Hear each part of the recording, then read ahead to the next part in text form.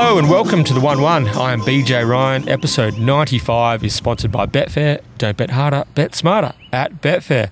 As always, I'm alongside the Perth Racing Guru, Terry Leighton, and today we are blessed, completely blessed, to be soaking in the sun up at the Mundaring Hotel. How good is it, Terry? Oh, BJ, there isn't, it's probably not a better spot in Western Australia to be right now. What is it, 25, 26 degrees, sun's out, guns out. Clean air. Yeah, clean air. How good. I haven't got out of the punting dungeon for about 4 days, so it's nice to, I forgot the sun existed and the sky existed. So, no, it's a cracking spot, great part of the world. Heart of the hills. Heart of the hills. So, yeah, we are, as I said, we're up here on location at the Mundaring Hotel. Butchy, the publican, Ian O'Connor's opened up early for us. Terry's already been in the tab. It's all happening. So, it's a great day. Perth's really turned one on for us ahead of the grand final weekend. So, can't wait to get stuck in. First of all, though, Terry, we have to discuss week one of our Top Gun tipping tournament. Yep. Went off with a bang. Did go off with a bang. We had a few little... few gooses, but all in all, everyone's done a cracking job of the way they sent them in, and they made the entry for me really, really easily. So thank you to everyone. I must say, race number, horse name, and the stake win. That's all we need, and 90% of people got it bang on. So don't need horse number either, by the way. Sometimes I just got a bit confused with that, but no, cracking stuff. Interesting to see everyone's tactics. I thought it was quite a circumspect bunch. I was surprised. I expected perhaps a few more people, and there were a couple, but maybe throwing a few haymakers, going for that sort of 50 wins or 100 wins on a $10, $20 pop to try and really blow the game open. But there was, as I said, 23 Captain Chaoses, heap of Apple Schnapses, all-day session was popular. Yep. It was people good. were looking at the cut, I think, as well as trying to win it overall, thinking I want to stay in this comp as long as possible. I think someone found a winner of every race, didn't they? Pretty sure. I don't think there was one that got missed. So there was only one far too strong. Yeah. There was only one person with far too strong. That was Sam White, actually. Sam White, yes, it was. Yeah. I was going to include that in my stats. Do you like my hashtag stats? Yes, your stats I are good. enjoyed the stats. So there was only one far too strong. I'm trying to think of the other. There was a races couple of now. multiverses too, and if he got up, that would have made things very interesting. Yeah. But I must say, thanks to everyone who got their entries in. Like Terry said, we have an overwhelmingly positive response from people doing the right thing, and not the right thing, as we requested and following the preferred format. So thank you very much. That is much appreciated. Strictness is on tomorrow though, because I'm off to record at probably 10:30, 11, so I need to have them all in. So that's why 9:30 WST is the cutoff, because I probably won't be back in the Arvo, so I won't even have the chance to lob them in. So it's a pretty strict 9:30 cutoff. It's a tight time frame, but it's important that for the competition to stay manageable, that everyone gets their entries in on time.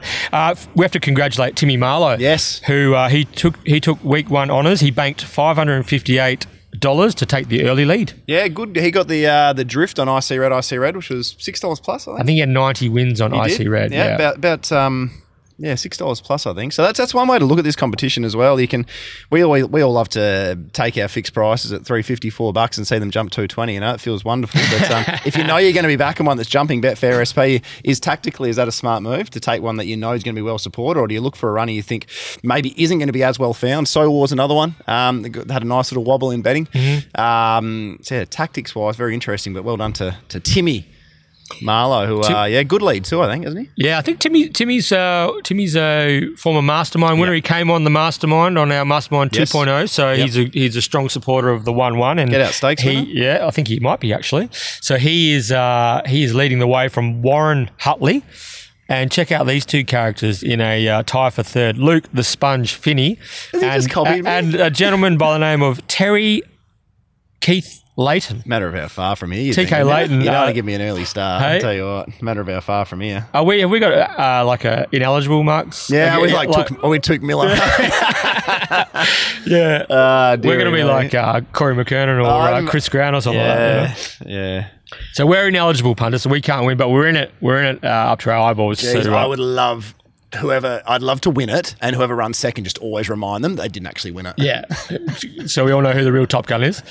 You'd love that. Oh, I hate myself. You'd love that. So Luke the Sponge Finney and Terry Leighton, they are in a tie for third. They had their whole bet, 100 wins on all-day session. Brad Willer, Money Maley, and all day just didn't let the punters down. Hey? There were some scenes at the Belmont Sporting Globe, I'll tell you what. Dearie me. I think...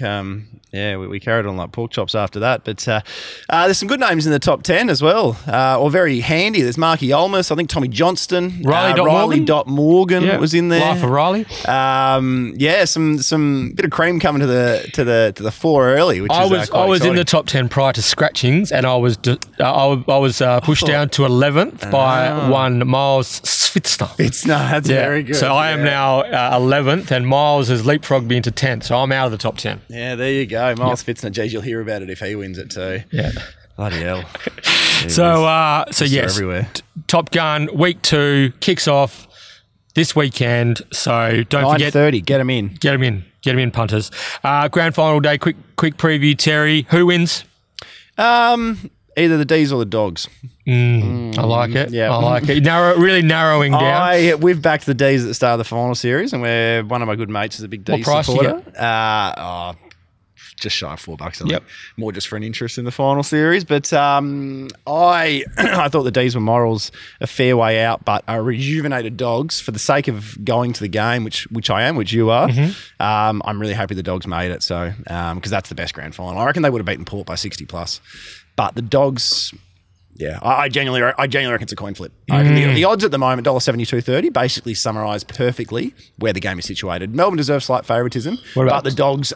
What's the line about? Two and a half goals, something like that? 2 goals, not even? 9 points? Haven't seen the line, but it'd be sub 10 points for $1.70, I think. So 9 points probably. Yeah. Clayton Oliver. Norm Smith? Clayton Oliver, Norm Smith. About $7.50, $8 Betfair. Okay. The reason I got tickets to the game was because I was fortunate enough to grab hold of 2 Melbourne Football Club members' barcodes. So I have to be supporting and cheering hard for Melbourne. And also, I do have a soft spot for the Bulldogs. However, to end a drought since 1964, I think it's time that the Melbourne Football Club got a flag. I think it's only fair. So I'll be cheering for Melbourne. And who's going to get the Norm Smith? I might go Christian Salem off a halfback. Christian Salem? There you go. Yep. Well, off the halfback, just setting up play. Yeah. Hitting targets. Yep. Hitting inside 50. Ben Brown on a lead, outstretched. Bang. Yep. Okay. That's Christian Salem's my man. Yep. Yeah, that'd be brave. Yep. Yeah. I like it. Looking forward to it though. It'll be a good day. Thanks to Betfair as well for giving me 2 tickets. It was food for the day. It was a funny story. I said to Terry, goes, "Oh, you wouldn't believe it. Betfair's given me 2 tickets to the grand final." And I said, "Oh, that's awesome! Congratulations." He goes, "Oh, not for like what we do on the 1-1 or anything." I know exactly how it went. That's what you said. I think it might be. Not for anything we do here at the 1-1, but yeah, just for like And I said, "Oh, that's cool." I missed out, but Conno's going. Matt very quick story on that actually. So I was about to. Fitzy's brother, Miles Fitzner's brother, is affiliated with North Melbourne, so we're going to buy tickets through the North Melbourne corporate package and everything. It was quite expensive. For the lunch and the tickets, and everything was about $2,000 a head. It wasn't cheap, and just about to pull the trigger on those, and I get an email from Betfair saying we got you and a +1 food and drink and a little corporate suite for the day. And I said, oh, right, that sounds good. But there was 3 of us that were going to go. So I thought, who am I going to bring along with me? Who comes along as the +1? And I've said to the lads, right, I'm going to do a Zoom call. I'm going to put your names in a hat. I'm going to whip one out. And then we've remembered 2018 grand final.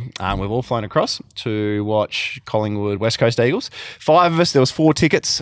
We thought we'd scout one. We couldn't scout one. Conno put his hand up, being a Dockers supporter, even though one of the other lads wasn't an Eagles supporter either, put his hand up and said, you know what, guys? You guys go watch it. I'll go to a pub.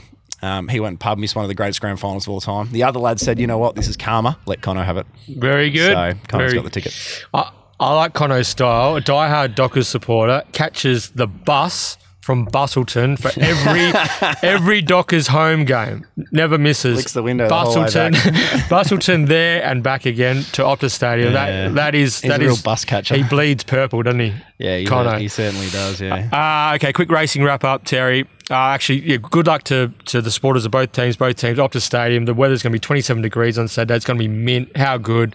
Yep. Hopefully it's... I feel as though it's set up for a classic grand final. Yeah, me too. Fingers crossed. Like 108 to 104 type thing, I feel as though it's going to be a belter. But quick racing wrap-up. Fryer Fox, she's a good mare. She made a back-to-back Boulder Cup wins on Sunday. Got to give credit to Sean O'Donnell for that one. You run that race another 5 times, you'll probably get 5 different results. He waited, he peeled, he got going. Nice ride, Lucy Warwick on Bella's Eye later Almost front. Pinched it, yeah. Living the Dream was tough as nails after being gone a long way from home. Divine Shadow was probably pulled up with some issues. Is out for the carnival now. And Media Baron was a tough watch for backers, but it's a type of horse. It's a type of horse where you're going to get tough watches. And Christy, I think I know she's been chastised a little bit in the media, but I think she was in a tough spot turning for home, and she had to push out and get going. And I'm sure Media Baron, perhaps with the Pont or something going on in a Cal Cup, will be pretty popular. What do you think of a little Stafford's Lads run? Good. Yeah. Yes, very surprising. It's another one we were talking about out of the handicap, 20 points out of the handicap. Yeah. But Chrissy Parner wasn't going to go there for nothing. So, very nice run. Shaping up to be, I think most years we say the Cal Cup's somewhat ordinary, but I think it's shaping up to be a nice little Cal Cup. It is what it is, the Cal Cup these days, isn't it? It's all about the Hannons anyway. Yeah, so speaking of the Hannons, the round really fires up. We've got the Hannons handicap next Thursday. Dig Deep's trial? Dig Deep Stakes, yeah. Plain? Oh, I thought a little plain. Yeah. A little plain. So Hannons next Thursday and the standalone Kalgoorlie Cup meeting next Saturday. Mm-hmm. Terry is heading to Kalgoorlie for the Hannons to watch his champion Dig Deep in action. Mm-hmm. So I am on the lookout for 2 people to join me on the episode 96 of the 1-1 next Thursday. So if you're interested in... Come back to the Mundaring. Yeah, why not? If you're interested in joining me, BJ Ryan, on next week's episode of the 1-1, hit us up, Twitter. So find out Leighton, Riley and the young guns. Tommy, I reckon, get a couple of the rising stars. Yeah, everyone else is in. Actually, I think a lot of those boys might be in Kalgoorlie. Actually, looking at their Twitter feeds. This could be a solo pod. Oh dear. This could be anything. So yeah, look, we are on the lookout for a couple of podcasters to chime in next Thursday morning with me while Terry is in the goldfields. Mm-hmm. But you're not staying for the Cup. I'm meant to be heading home Saturday morning. We've got a bit of stuff happening that evening, which I know seems... my friends are picking on me for doing that, which is fair enough too. But no, I'm just going to run a really big race on Hannon's Handicap Day, I think. Really stick my neck out and put in a few rough strides, and I think I'll be happy to go home on Saturday morning. Peak performance Thursday? Yeah, peak performance, yep. All right, don't leave anything in the tank. And a quick note to W Racing fans, Superstorm will be representing us in a 5-horse edition of the Group 1 $1 million Underwood Stakes. That's over 1,800 metres at Sandown Hillside this Saturday. So the Cerise and White, they are on the lookout for another Group 1 triumph on the East Coast on Saturday. However, Terry, we are here on Butchy's big deck, so I think we should bring him in, shouldn't we? The publican of the Mundaring Hotel, Ian Butchy O'Connor. Mate, welcome. Thank you. Good morning, BJ. Good morning, Terry. I'm just excited to be here, Butchy. It's taken me too long to get up here. I know a lot of our listeners, and obviously the majority that have won the prize. But I know the Taylors get up here quite often and have a feed, and I know a lot of our listeners love it up here. But thanks, just from me personally, I guess. Thanks for being a part of the podcast since I think it's ball 1. Yeah, was it week 1? Butchy was in. He was in before acceptances. He was all over it. Yeah. Racing podcast. You thought, okay, that ticks a couple of boxes for me. Butchy and Timmy Hewitt. Yeah, straight in like Flynn. So. Timmy Hewitt, a bit stiff with war pots. Yeah, too raw. I'd be even money as well at trade the $1.70. But Butchy, I don't know Timmy's a huge amount. Yeah, it's usually pretty lucky. I don't know a huge about your history in racing. You able to share a little bit with me and the listeners? Oh, I've always been one of those also-rans, you know what I mean? Been hanging around for years. My old man had horses. I was looking at the form guide when I was about 6. Mm-hmm. I think when I saw Kingston Town win his 3rd Cox Play, that sort of got me hooked. And I am now one of those people that's been involved. I've picked up shit. I've ridden track work. Mm-hmm. I own a few nowadays with very little success. Know how that feels. Breed a few? Breed a few. Yes, it's a patience game. On paper, I actually decided a few years ago that we'd breed 1 or 2.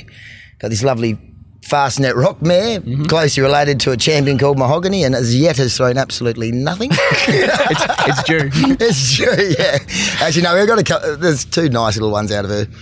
But yeah, like I said, it's a patience game, and it's really more just pure interest than anything else. Yeah. Now, Butchy, one of our friends of the podcast, Luke Fernie. Yes. Now, you recap the story. So you used to work in Kalgoorlie with Luke's father, Peter, and used to ride track work for him. Is that right? That's right. Well, actually, tell the story. Set the scene. What was going on back in the goldfields in those times? Well, I actually left a job working in a stable to get, because I think it was on $100 a week. that was terrible money even then.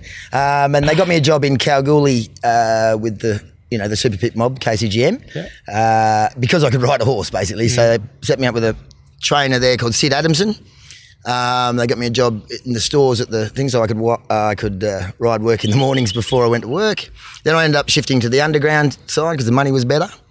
And long story short, ended up becoming very good friends with Peter Fernie, especially after he found out I could ride a horse. And then probably from that day onwards, I was riding work every morning.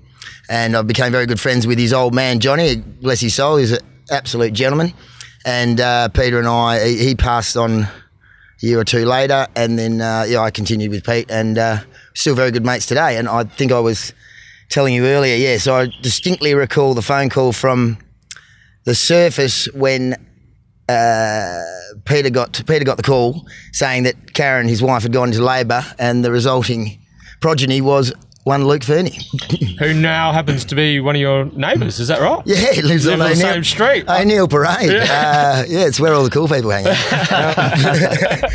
Very good, that's a great story. So, Butchie, you've travelled far and wide. You spent some time over the UK working in pubs, and you returned to Australia and you took over running a pub in Kalamunda, is that right? That's right. Yeah, had absolutely no intention of going back into the pubs when I returned from the UK after 8 years. Funny work, you had a passport?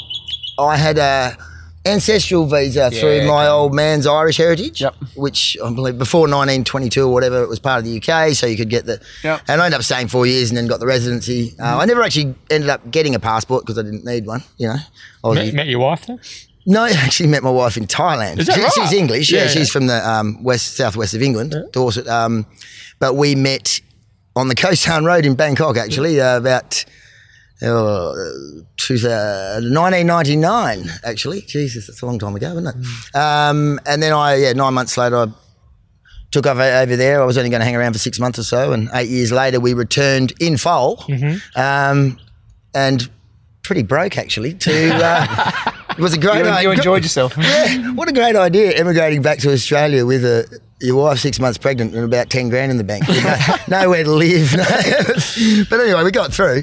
And so it was the last drop that you took over, Yeah, well, it's called the Best Drop now, but the last drop, which my old man had a butcher shop in Kalamunda, and as my mother always said, your old man owns a few bricks in that place. And it was pretty well run down at the time, and I just got in there, and it's about 6 months, it just turned around, it was back going really well again.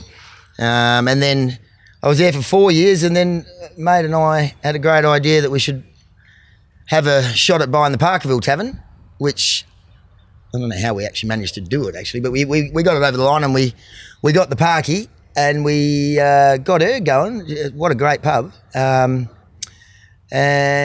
then bought this one about 5 years in, and just before COVID we sold the Parky, and now it's just myself and Joanne here at the Mundaring. We've got this one on our own.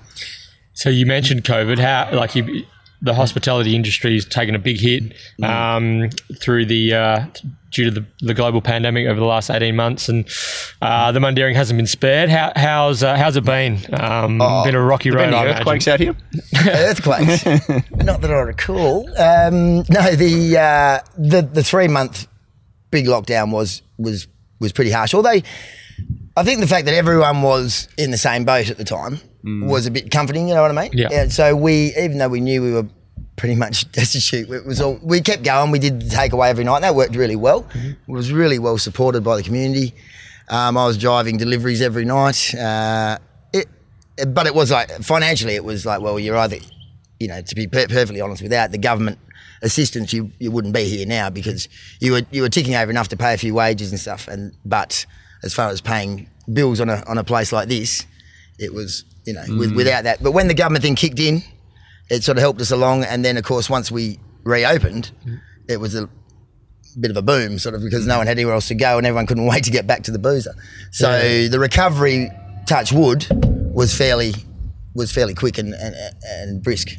I get lots of reports from people who are coming up here on the weekend, even during the week, and they say that the place is absolutely pumping at the moment. Butchie, what's how are you travelling? Yeah, no, the pub itself is well, I'd like to take some of the credit for it, or we would like to, you know, that it's really sort of improved as an establishment.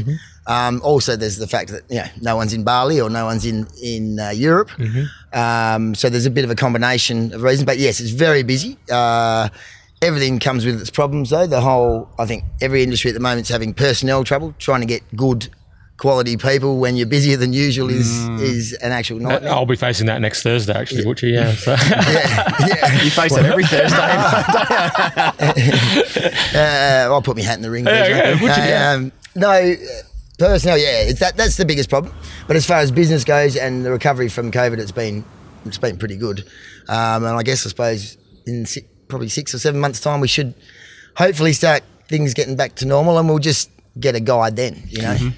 So, but the pub is sort of playing second fiddle at the moment from all the money that you're making on the punt. You're having a good run at the moment, Butchie. Yeah, about a week and a half's worth. Yeah. I've actually just hit a vein in the last week and a half. But we won't, you know. You're obviously not on Twitter in the punting comp, are you? No Twitter, no. I try. I'm a little bit of a technophobe, really. Although I'm remarkably good at the tab touch app. People quite often. You're a power user. Yeah. I like to go rapid fire. As you'll see, I've posted a few things. Like quite often, I'll go, well, I'll just have 20 on that, and then I end up with about $5 $20 bets. And What I love about Butchie's in one of our WhatsApp chats, Terry, is he'll have like some random quartet that he'll jag, and I'm like, who even takes bets like that, quartets or random trifecta? And I've had this discussion with him before, like, when do you decide that you're going to take one of those bets? He goes, just think of it in the moment. You know what I mean? Like, there's no like when there's value, BJ. When there's value. Exactly right. It's very good. So you love your racing. Yeah. You love having a bet, and you love talking thoroughbred horse racing, especially. However, one of your big passions is breeding. Now, we touched on it briefly. Is it true that you have cracked the code? The Bob Peters code. The Bob Peters code. I'm still working on it. I actually believe I've got a couple of theories that I believe there's a few lines that are ever present in all his good horses, and I believe that that's what he looks for. I would love to actually have 10 minutes of Bob's time and just ask him a couple of questions, because it's just he's get Bob Butcher on next week's show. He is an absolute genius. You got to, hats off. The man is a genius. With the way his whole operation's structured and how he breeds these horses. And I'm sure there's plenty that go by the wayside that we don't know about, but just his strike rate, and he's just a master at finding the right nicks or the right mixes. And he's a big believer in the damn sire line, I think. And it goes back from, everyone laughs at me that I go so far back. You know, I'm back in the 1800s going, it's Simon from Chaucer. But I really believe that he does that as well. He goes that particular line, especially on a damn size line. I really think that's what he does, and I don't know for sure, but that's my theory anyway. But as far as cracking the code, BJ, I would say negative. But you're always trying to tinker with it, Butchie. Yeah. Now, you got some shares to sell or what in some of your horses? What's going on? Yeah, I do actually. Terry's always keen. I might chuck up mine with you actually. Yeah. So just let the listeners know what you've got at the moment. Like, what can they look forward to from an Ian O'Connor? We need to get your own colours made up too, Butchie. Well, actually, I got some colours the other day. Yeah. Actually, old Bob Harvey's colours, the purple and pink. Oh yeah. The Queen of Pop. Yep. Colours. So I've been permitted to race my horses in those. So from memory, that's purple with pink armbands? That's the one, right? yeah. And I believe they belong to Bob's old man, going back to the early, the 1920s or whatever. So they were racing them. I've got one, I call her the Great Brown Hope, the Sessions filly, who has had one 400-metre trial for one win, which is very exciting. That's a strike, good time to go out. Yeah, good time to go out. And I pick up the paper and I go, geez, those Sessions are going well. I got one of them. Yeah. It's Universal Ruler, won another one. Yeah, I got one of them too. The Demerits are winning a few. I got one of them. But mine just don't seem to go. Any race? No. Non-race, as No, I've had races in none of my own. Oh, actually, sorry. No, the very first, I must have had the slowest snippet son in Australia. It's true. We put the mare to Snippet Son, and now that I actually follow the breeding a bit, I can't see any reason why you would put the mare to Snippet Son. It just doesn't match up at all. Thank you, Jeremy. What's his name out there? It was what Todd, I thought, rightly described. Harvey? Yes, Todd Harvey. When we discussed the horse's attitude, he said he just wasn't right in the head. He was dangerous. Not a good experience at all. So he had a trial and a race, and we gave him away. Okay. But the others, the little Demerits had a couple of trials. She showed a little bit. She ran a 58 trial herself at Belmont. So that's if you can run 58 at Belmont, you can win a race. And then we've got the Universal Rulers just come in. Do you keep these yourself, or do you Predominantly. Who trains them for you? Todd Harvey. Yep. Yeah. Robbie and I are actually were halves in the horses. Okay. Which he still is, but a couple of them he's got out of and I've still got. Yeah, okay. So I've got a gingerbread man as well. And I bought a gingerbread man. Well, the best part is the ones that haven't raced yet, there's always hope. Yeah. Well, the best part of horse ownership is hope that you've got the next Winx. Yeah, and I got plenty of that. I got plenty of hope, but not a lot in the bank. Butchy, mate, classic chat. Best of luck with the horses. Best of luck with the pub. But from Terry and I, particularly, and all the 1-1 listeners, thanks for all your support over the journey. You're welcome. Episode 95 today. Can you believe it? We're not far away from cracking the ton. And yeah, we wouldn't be here without the support of yourself, your family, and the Mundaring Hotel. So thank you very much. Can I just say one thing? Yeah. Just to all the people that do come along and use those vouchers, and I see them the next day and I go, God, I didn't catch up with that, guys. It's usually a Sunday that they come up and we're usually quite strung out and I'm usually bursting around like a, whatever. But thanks for coming along and having a look at the place, and I hope you are enjoying it. Sundays are a tricky day because they are our busiest time. But yeah, I hope you are enjoying it, and if you're not, let us know softly. So if they do come up, Mastermind winners for the future, or just punters in general, if you do come up, make sure you ask to track down Ian O'Connor. Love to chat, say g'day, and we probably need to get some 1-1 hats up here next batch and just leave them here so you can hand out to the Mastermind winners. I forgot to actually. I got a few in the car. Yeah, so I forgot to put mine on today. Lucky we're on air. It's not a TV. It's always lucky it's not you can only hear our voices. Yeah, you better believe it. Butchie, head for radio. Thanks again, mate. Much appreciated. No, you're very welcome. Thanks a lot, guys. Thanks, Butchie. Okay, it's time to partner with Betfair and preview Black Heart Bart Stakes Day. BJ Ryan and Terry Leighton, we're recording episode 95 of the 1-1, your West Australian Racing podcast. It's just after 11 a.m. on Thursday, the 23rd of September.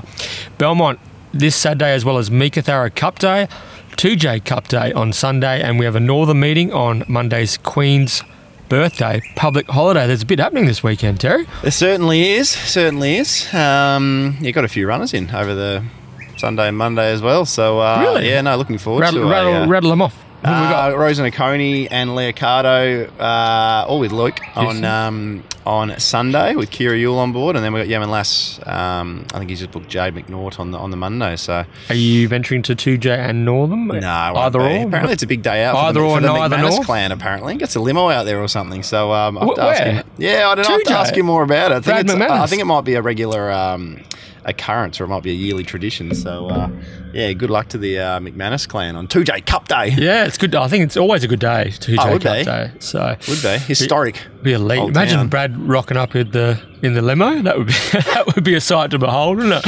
After he gives himself a prize for the cup. Be like Lloyd Christmas getting out of the car. Very good. Stay tuned. Yes. Okay, stay tuned throughout this show for info on how you can enter the Market City Meets Get Out Stakes competition. And don't forget our Champs and Challengers edition of the Mundaring Hotel's WA Racing Mastermind at the Mundaring Hotel, BJ. Public service announcement. Week 2, Top Gun tipping tournament. When do they need their tips in by, Terry? 9:30 a.m. WST. Last week's We were Friday, generous. We were generous, Yep. and Friday was a bit free. This is actually a really different week. There isn't even the opportunity to be generous probably this week. I need them in by 9:30. They will be collated, added to the spreadsheet at 9:30. Friday morning, I apologise to those that don't do their form until a bit later, but it has to be in by 9:30 Friday morning. So find yourself 5 minutes on Friday morning, Thursday night, and Direct message. do the form, direct message. Direct Great message. stuff last week. As I said before, terrific stuff last week. Horse name, race number, stake. That's it. That's it. Everyone did really well. Simples. Win only. Simples. Win only, yeah. Win only, guys. So, yeah, thanks again to everyone who followed the preferred format and sent them in via direct message. Much appreciated. It's pretty seamless, actually. So, Yep. I enjoyed collating them, and as I said, seeing how everyone sort of went about it and structured their investments. And the key thing to remember, we should also mention every single week for the next 2 weeks in particular, is the cut. The cut. If you're not in the top 40... If you are not in the top 40 at the end After of week 3, weeks, yep. you are gone. Another thing, someone What, just... GAWN gone? You are max. Yeah. You're max gone. Someone else asked me, so what if we've got the top 38 and then 9 people tied in 39th? You all remain in the comp. Yeah, absolutely. You all remain in the comp. If you're top 40, top 40's in. Yeah, top 40's in. If it's a dead 8 for 40th with 10 in. people, then you're in. You're in. I think 38, 39 people have a collect already, 33. Something in the 30s have a collect already. So you're going to have, I reckon you're going to need to have $150 in the bank to probably snip through. To progress through to the next round. Tactics are going to be Tactics will wild. be key, 100%. It might be a week you go, geez, I really like one at $8-9. I'm going to have a crack here and try and blow the game open. Yeah. Or I'll be like, I don't really like too much. I might just try and place a bet to keep myself in the comp for that extra week. But we're also talking about keeping yourself in the competition or even just getting on the board or trying to blow the competition open. What's your suggestion to those at the top of the leaderboard, like your Timmy Marlowe's and your Warren Huntleys? How do they play the game now? Your Luke Finneys. And your BJ Ryans and anyway, I think it's you'd be week dependent. You don't have plans going on. Do you know how some people say, I saw a little post from New South Wales tab, which obviously they're the enemy, but they said, what's your number one rule in as a punter? Like, what's your number one rule? And I reckon your number one rule should be don't have rules. Like, I often hear people say, I'll never back odds on, or I'll never back a 2-year-old resuming, or every situation is different. So this week going into it, if I like something at $10, I'd have no issue having me 100 wins and a $10 pop if I thought it should have been $3 or $2, you know. But I just decide week by week, decide what you like, and just go from there. What I'm expecting at some point, Bernard, somebody will blow the game open. Timmy's on just shy of $600 at the minute. I'm expecting someone to blow the game open with a sort of $700, $800, $900 week, and you'll be chasing a long way out. So I'd be aiming over the 7 weeks, if you survive the whole tournament, to want to win 2,000 to be a chance of winning. I reckon 2,000 to be the mark you'd want to get to. Yeah, and hopefully we'll have the prizes finalised in the next week or so. Yep. And also we're probably going to come up with a weekly prize as well. So Timmy Marlowe, just stay tuned and we will flick you a direct message and let everyone know what the weekly prizes are moving forward. But yes, definitely a couple of lids. Yeah, and definitely there's going to be a Top Gun trophy as well. This is there were no messing around here at the 1-1. So this is legitimate. So yeah, good luck to all our Top Gunners as they prepare to launch into week 2 at Belmont this Saturday. And Terry, what's happening Betfair edge-wise? It will be recorded. Fitzy's over here. Last week we all went to the Belmont Sporting Globe. Quite a few 1-1 listeners actually joined us as well. We had a cracking day there. They chucked me on I knew I was getting chucked on the radio. I thought it was for 5-10 minutes. I got chucked on for 2 hours straight on national radio. I sit next to Tim Gossage and Miles Fitzner, and within about 8 minutes I've dropped an F-bomb.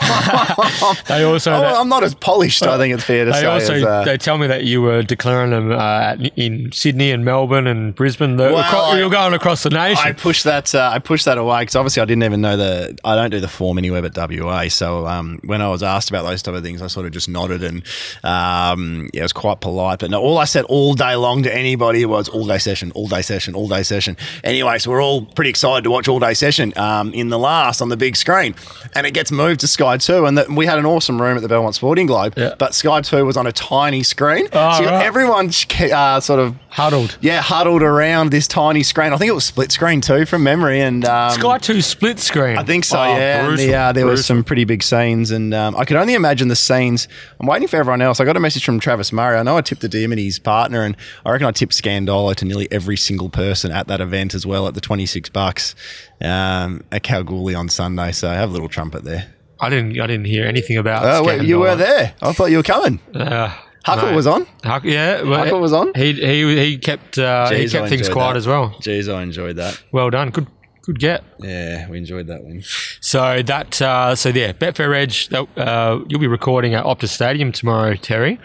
And both teams, the Bulldogs and Melbourne, will be doing their last training session at Optus Stadium tomorrow as well. I think there's a function on at the Campfield, so it's going to be heaving the precinct tomorrow. Certainly will be. I was going to go to one of the functions, but I thought I'll save me run completely for grand final day. It's a 2:30 kickoff in our box, so I'll be at the game nearly 3 hours beforehand. So you're gonna have to tell me what happens at the grand final the following day, I reckon. So I might be a bit patchy for me. Very good. How about we get cracking on Black Heart Bart Stakes Day? The rail is out in the 9 metre position. Early start, 10:34 a.m. Obviously due to the grand final being on across the Farmer Freeway. 27 degrees, good forward track. Anything else that we need to know, Terry? It's 27 now, isn't it? It's gone up a couple, isn't it? Yep. Oh, geez, cracking conditions for a game of AFL footy. I think there's rain coming the following 4 or 5 days. Maybe even later that night. Do you reckon they knew? Oh, mate. The weather gods? They knew, didn't they? They sure did. Lucky he wasn't on last week, because last week the weather was no good. Yep. Two teams that I think we really do want to watch in dry conditions. So very excited. 9 metres has been a pad they have used sparingly, BJ. I think we saw last week at the 6 metres that the inside rail was not the spot to be. We saw a reliable start when they're from last, but a lot of that to do was with the headwind as well. There's an easterly in place. There's no headwind this week. Look, I'm expecting that those closer to the rail on speed should be suited. But in saying that, I don't know, for the last belt meeting of the season, I'm hopeful that we just get a nice fair pad out at the 9 metre position. I'm hoping we don't get one of those crazy rails where if you're not on it, you can't win. That's the hope. That's the hope, but it should play. The rail should play good. So the Metro meeting moves to Kalgoorlie next Saturday for Kalgoorlie Cup Day, and then it's the opening of Ascot on Saturday the 9th of October. So things are really starting to heat up. Let's get moving. Race 1, our favourite race on every Belmont card is the free entry to Belmont Park Plate, 1,000 metres for the 3-year-olds. I wonder how many people they'll get there for a 10:30 a.m. start. Glass of champagne with your little 6-horse, probably soon to become 5-horse field at 10:30 a.m. Wow, it's going to be. What do you usually say? Oh, I stole it from Richie Callender. Snap, crackle, and punt. Snap, crackle. Oh, this is it. This is 100% snap, crackle, genuine. And punt. I love it. It's a good structuring of the day, and 10:34. We have to be nice and sharp early. Cracking little. It is only going to be a small field. The Lady is a Vamps nominated for Monday with William Pike booked, BJ. So I reckon they'll probably withdraw, and I reckon that's a massive scratching as well for this race. Because for a speed map point of view, the Lady is a Vamps a pretty sharp beginner. So from a speed map point of view, Jade McNaught could have pushed her out and held a spot and made things sort of a bit more sticky with the map. Bit of nuisance value. Yeah, so at that price, I think a horse like Ruthless Tycoon would be pretty happy with that scratching. Because I'm expecting we'll see some real aggression from He's Gold, and they'll probably let him get to the top. We saw Spin the Knife happy to take a sit, so Spin the Knife probably sits on the back of He's Gold, and it's a bit of an interesting one from there. They took a hold of Ruthless Tycoon in a recent trial, so maybe they might try and teach him to take a sit. Jump well took a hold. Yeah, maybe allow Polissier to come over to the breeze. Ruthless Tycoon 1-1.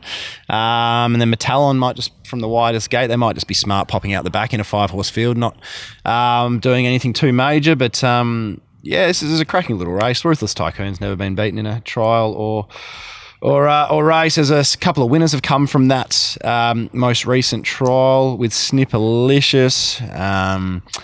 I think it looks the one to beat, but you never know how strong that form was in that particular race. The trials that it won at Lark Hill in April, BJ, the form from those trials hasn't really been frank, to be honest.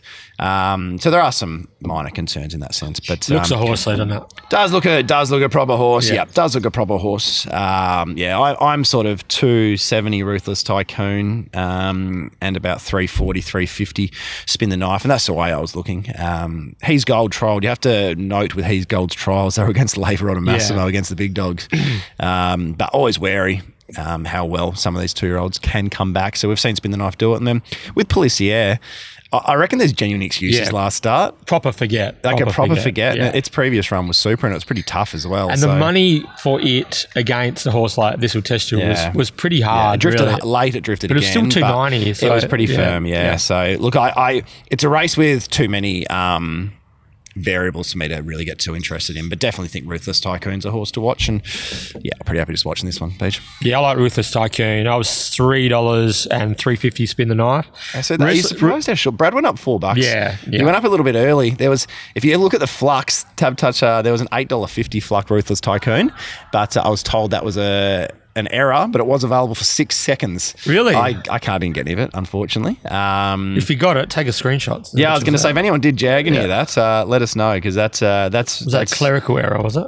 I don't know what's happened. Obviously, they've gone to fluck. Someone's back something, and they've gone to fluck it, and it's just they're flucked up a little bit. So flucked up. So the 850, I reckon, might have been pretty keen at the 850. I'd suggest. But yeah, look, we're actually, at the time recording, surprisingly, it's 11:32 a.m. We've only got odds on 365 and Tab Touch. So the $2.50 Ruthless Tycoon, as good as a horse it is, and $3 Spin the Knife, it's probably a little bit thin. When the other one's low, but it usually shakes things up a bit, doesn't it? So we'll see. Yeah, 100. Well, sports bet's the one they're all going to sort of look at and follow in green tab. So yeah, that early price Ruthless Tycoon was very enticing. At the moment, I reckon I'll get $3 Ruthless Tycoon. I have no idea what this market. Actually, with the scratching, that might change things as well. So that's where will the money come? I think He's Gold will wobble in betting. Spin the Knife, I think, will stay firmish. Polissier, people aren't as forgiving. The money's going to come for a Ruthless Tycoon. Metallon will get a bit of a wobble in the betting. It'll be double figures on Betfair. So Ruthless Tycoon could jump 240. But yeah, could do. Not impossible. I really don't know in that sense what it'll jump at, but I think it'll be popular. I think this is a really good field. I think even Metallon's Metallon, what do they call it? Metallon? Half to Misty Medal, it bolted in at Northern. Butchy doesn't have a share in this one. No, he missed out on this one. I think Toddy Harvey's pretty happy. Butchy doesn't have a share in this one. That's why it goes okay. But even it was very impressive. Looks a horse, but for mine, I really like this Ruthless Tycoon as a type. It's got a bit of quality about it. Spin the Knife, obviously coming out of a win against the older horses first up. Mystical View came out and franked the form. Mystical View's in the Black Heart Bart Stakes later, which we'll discuss soon. So that form is pretty good. He's Gold was one of our better two-year-olds, one of the listed races of two. So this is a proper field. But for mine, I think Ruthless Tycoon from 3, coming off a really sharp trial, going to get the nice drag into the race. Open air, Brad Parnham, shake the reins. I think Ruthless Tycoon gets the job done. The Lady is a vamp scratching so good. Ruthless Tycoon. Yeah, I agree. I missed, unfortunately, I rarely miss a Brad Price, as you know, but he went up at 7:45. And I didn't have a look. 7:45? Until he went up about 15 minutes early, so I missed the $4. Just keeping everyone on their toes. Yeah. Anyway, really nice race. Small field, but select field. Race 2, 11:09 a.m. The Amelia Park Plate over the 1,400 metres. Another lot of the 3-year-olds. Probably not quite the same interest in this race in regards to the potential upside on a few of these, but there is some nice ones involved. Red 53 from the inside gate should be able to push forward and lead, you suspect, BJ. Let's Deal, the big plunge horse from the Wolf Yard, won a maiden against very little, but did so in really, really impressive style. And a little bit went wrong in the run as well. There was some pressure that sort of came around and took a little bit of professionalism to balance up and kick away, as well as he did. I suspect he comes across and finds the breeze. And the key part I thought about this race, Beach, was the two horses, Leaders Back and the 1-1. They both go okay in Glacier Miss and Black Fantasy, but I think they both go okay, and that's key. So I reckon these two leaders can get a bit of separation on a horse like you'd think that probably the biggest danger from the rear would be Probity. And Probity's one I really do like, but I was waiting for the 1400, so I think he might have almost won a start too soon in my mind, but I do worry whether he can catch a couple of sharp ones with Black Fantasy and Glacier Miss, who may not put the pressure on the leaders. The leaders, I feel, can get a little bit of separation on those two. K-May is a horse I'd expect to improve up to the 1400, but I don't like Kira being off. I thought she was a good fit for that jockey, for that horse. So, yeah, very interesting race. I think, look, I'm $2.40, red 53, so the 270 is probably a slight bet for me, but I don't really want to play, and I'm probably not going to get involved. Sometimes they come to the end of their run. I don't like watching them win twice in a row, then jumping on at 270 the third time. That's not really my type of go. So another race I'm happy to have a look. Pikey had a picnic out in front the other day, didn't he? He did. They went 8 lengths slower than bench. The one thing I will say, though, is he ran the quickest last 2 despite leading, and that's always a sign of a pretty sharp conveyance. So, the Grant and Alana Williams team might have a good one that doesn't have the cerise and white on. Yeah. It's going to... The thing that your map is crucial to this. If Red 53 and William Pike are allowed to dictate in a similar fashion to what they did last start, it's over. Well, they'll go forward with Let's Deal. They have to go forward with Let's Deal. Sean McGrady's riding in, he's really positive at the moment. He's riding in terrific form. He needs to trust this horse. River Rubicon would have won last week if Gorgeous Gossip didn't hand up. That was wild. Gorgeous Gossip puts in and I'm just sitting there going... it was beating a mile, and it probably doesn't run a race the way the headwind was. But watching that hand up, I just instantly gone, what?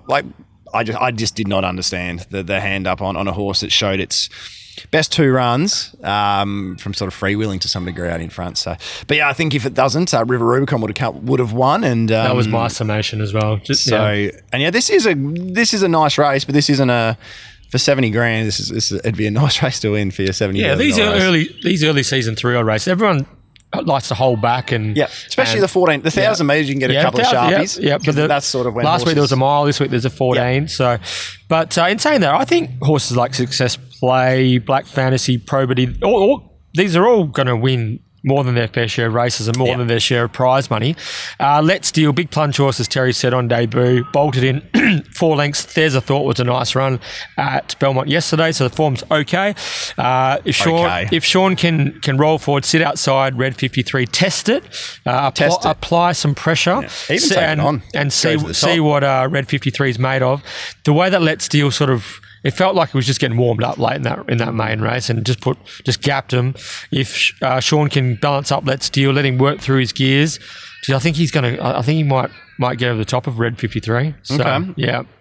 You got to be, I think you got to be careful. Like, people just see that, oh wow, how good. There's a thought they ran second. It's no good. Yeah. Like, no, I'm not that yesterday, that run, it was beaten a long way. Zadar Rock might be a nice horse, but this is so much harder. That's all I'll say. This is so much harder for Let's Deal. If you put Red 53 in the same spot, it probably wins by 3 or 4 as well. Yeah.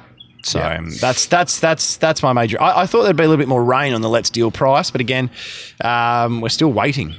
Amazingly, still waiting on prices from the other agencies. But what price are you looking at there?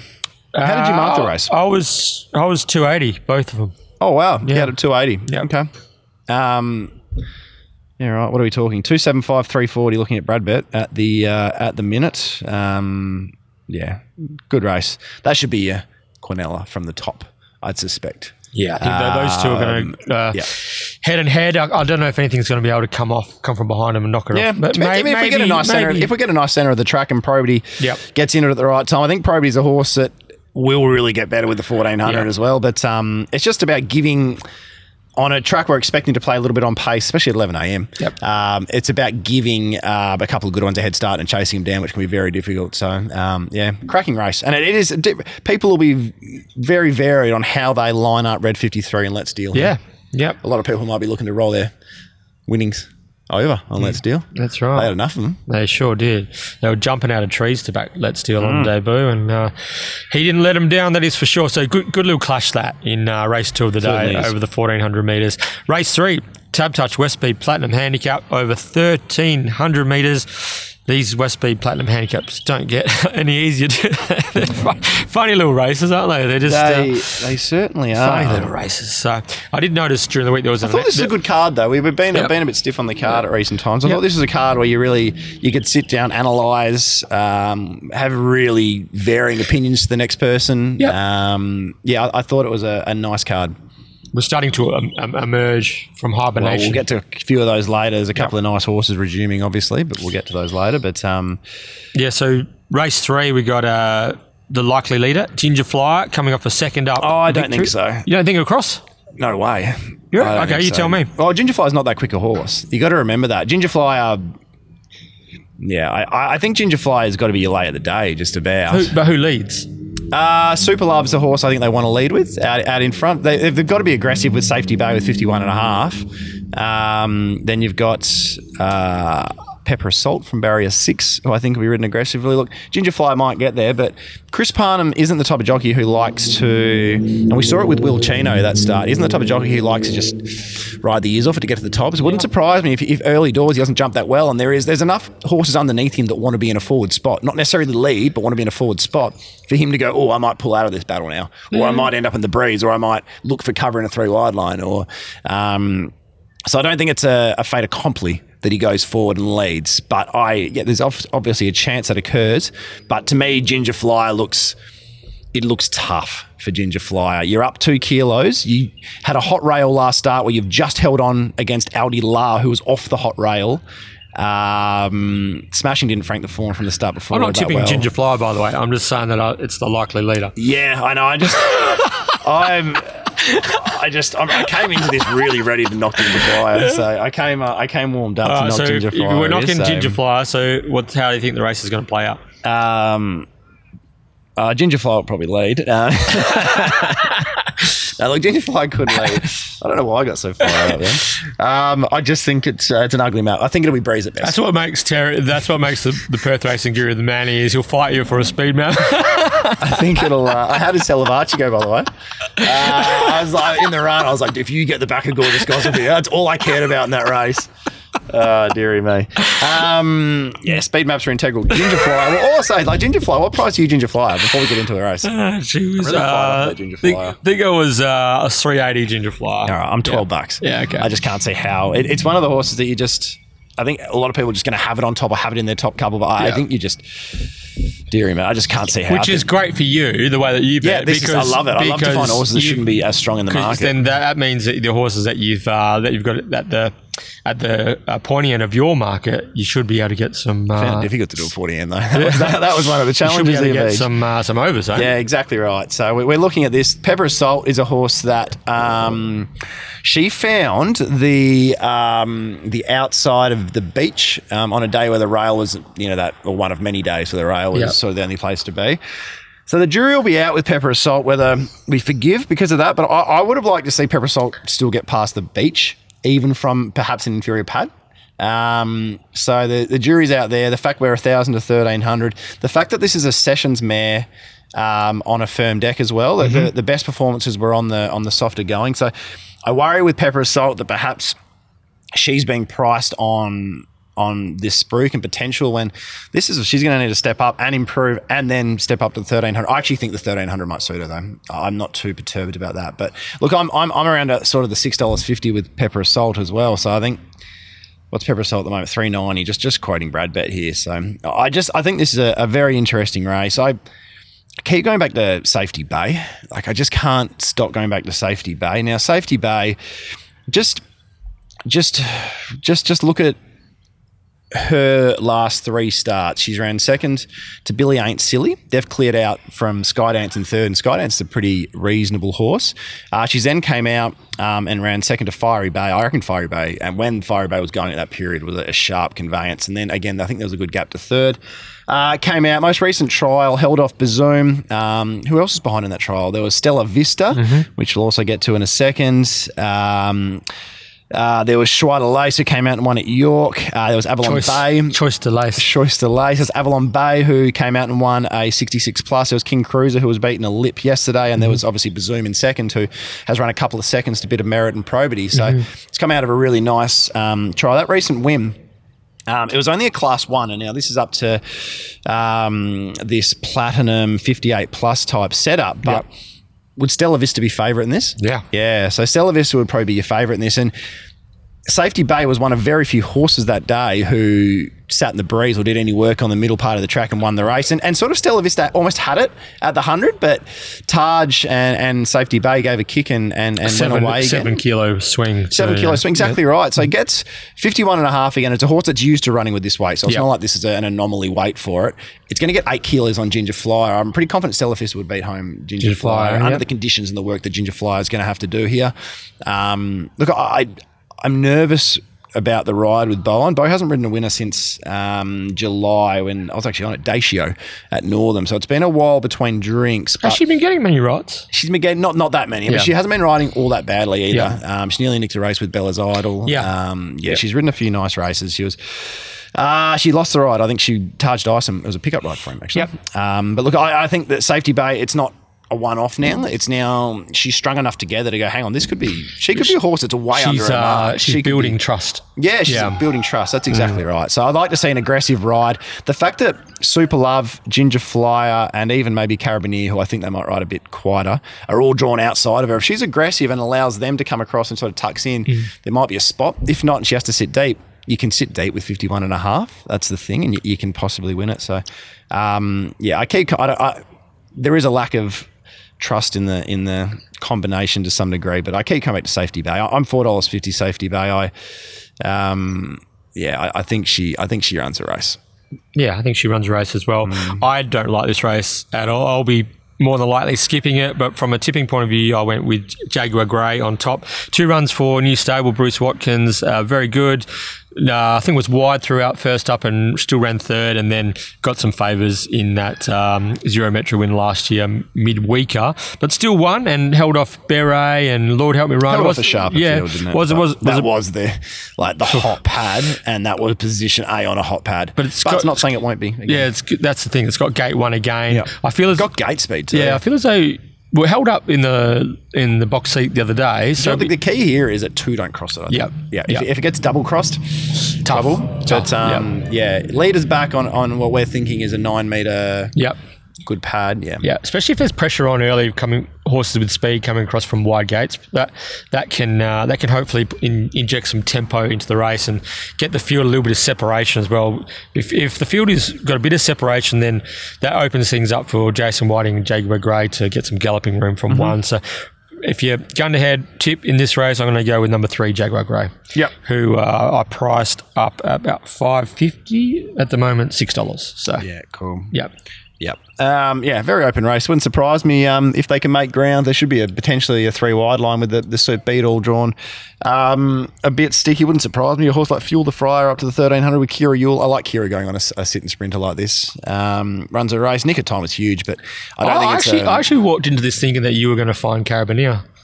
I thought Carabinier was so big at yours. Oh, it was enormous. And it goes better for Ryan Hill. Yeah. If Carabinier drew a gate, you'd probably consider it, but from 10, a lot needs to go right. Yeah, it's definitely a winning chance. Especially the way the Better and Bell's a winning chance as well. But, yeah. I mean, it's 1,300 metres, never won past 11, and it's a horse that struggles to win as it is. So, if Better and Bell's the current market $650, Pepper Salt $390, Ginger Flyer $310, there's just a bit of question marks on it all. I'm hoping when everything goes up, we see some $8 or so Safety Bay and...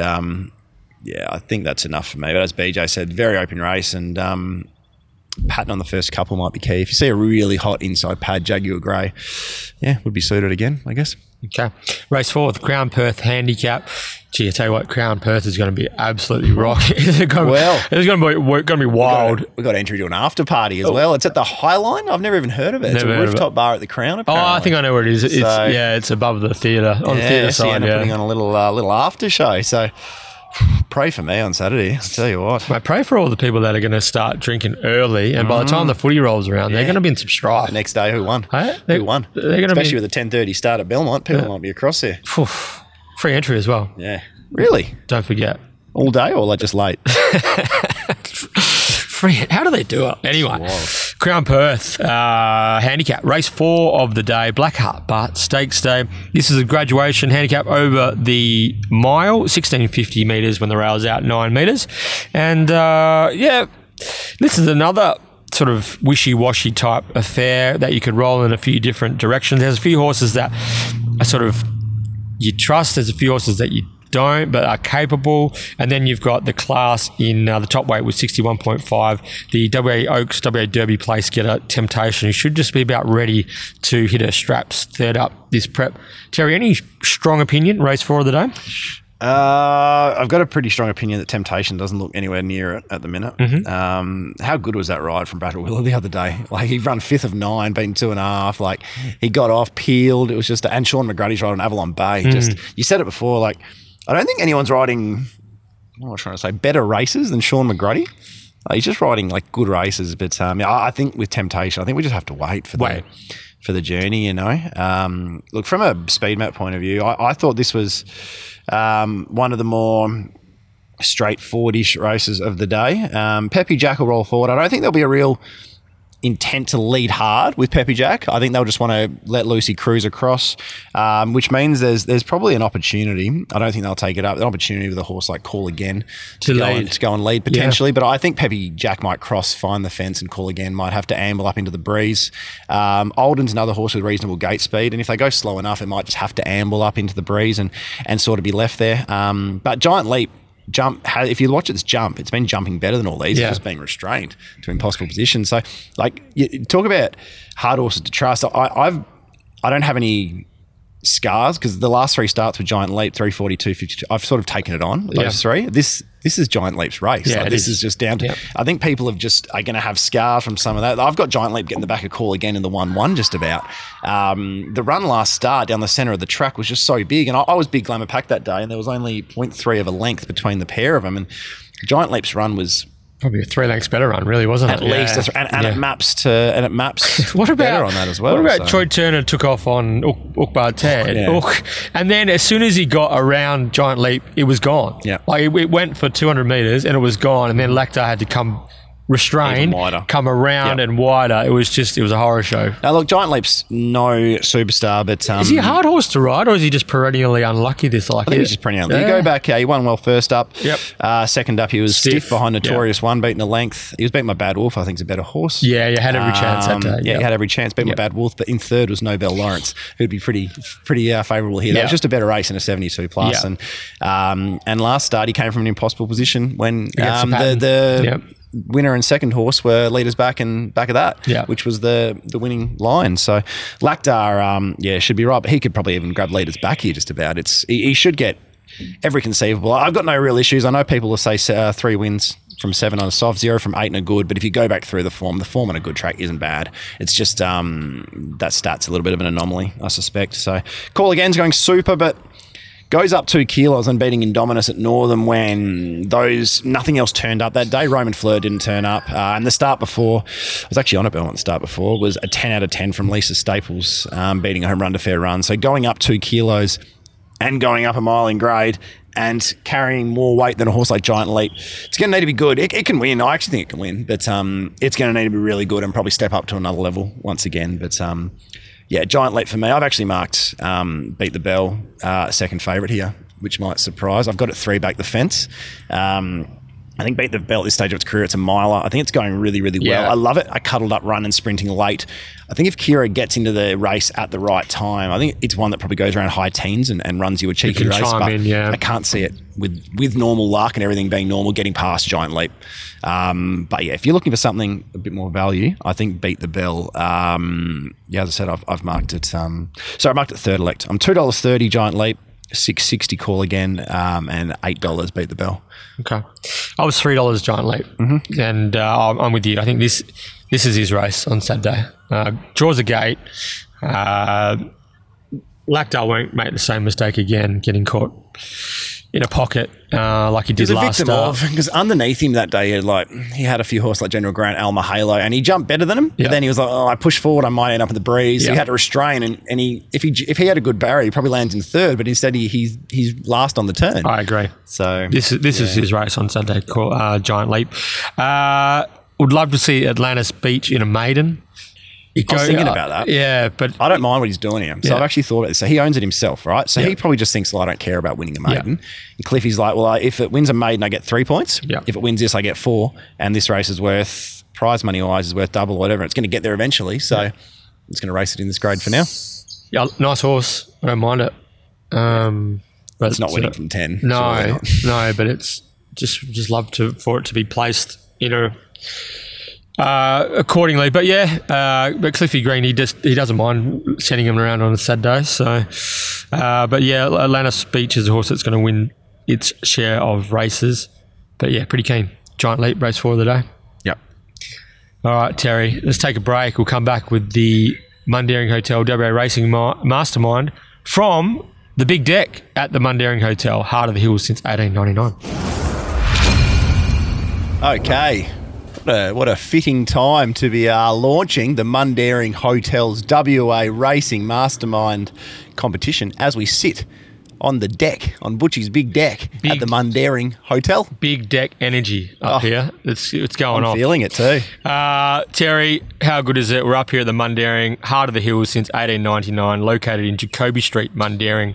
Punters, listeners, if you get a chance, drop in, see the publican Ian Butchy O'Connor, say good day, make sure you let him know that you listen to the 1-1 WA Racing podcast and he'll roll out the red carpet for you. That is for sure and certain.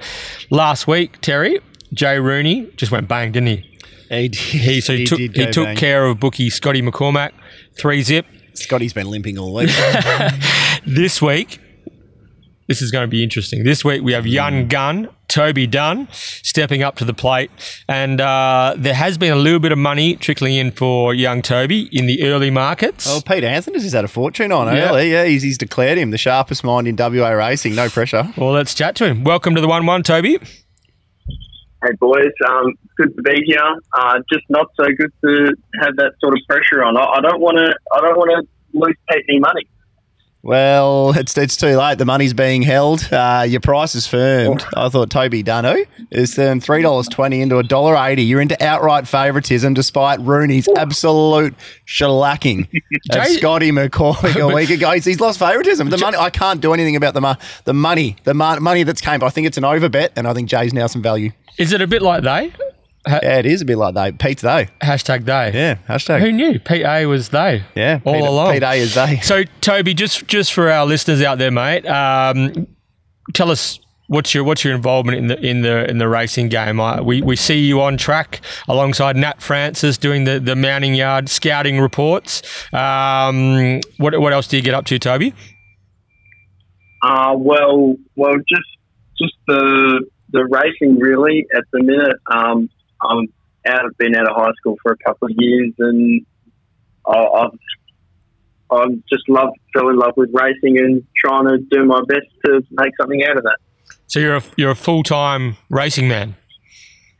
Yeah. You could say that. So how old are you, Toby? I'm 20. 20. You just spent the last couple of years training for your crack at the Mastermind, haven't you?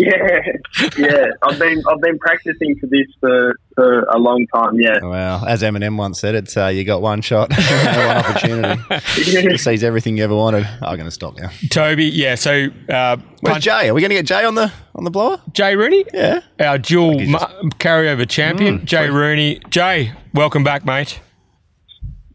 Thanks, guys. I think I'm a bit of a sitting duck here, just waiting to get run down by someone. So the plunge is on, the money's on. We'll see if I can defy the odds now. Loves to play the underdog, doesn't he, Jay? Loves to play the underdog. He's got a bit of the Luke Beveridge tactics. Yeah, he does. He loves to backs against the wall. Yeah, loves to just think he's an honest battler, but I think he's he might have a length or two on most runners he comes up against. Yeah, so Jay's shooting for the three-peat today, Terry, and he's trying to edge his way ever so closer to a seat at the big event, the Perth Racing Guru end of year party. Bang, bang. All right, Toby Dunn, Jay Rooney, your names are your buzzers. And to be crowned this week's Mastermind, you'll need to be the first person to answer 3 questions correctly.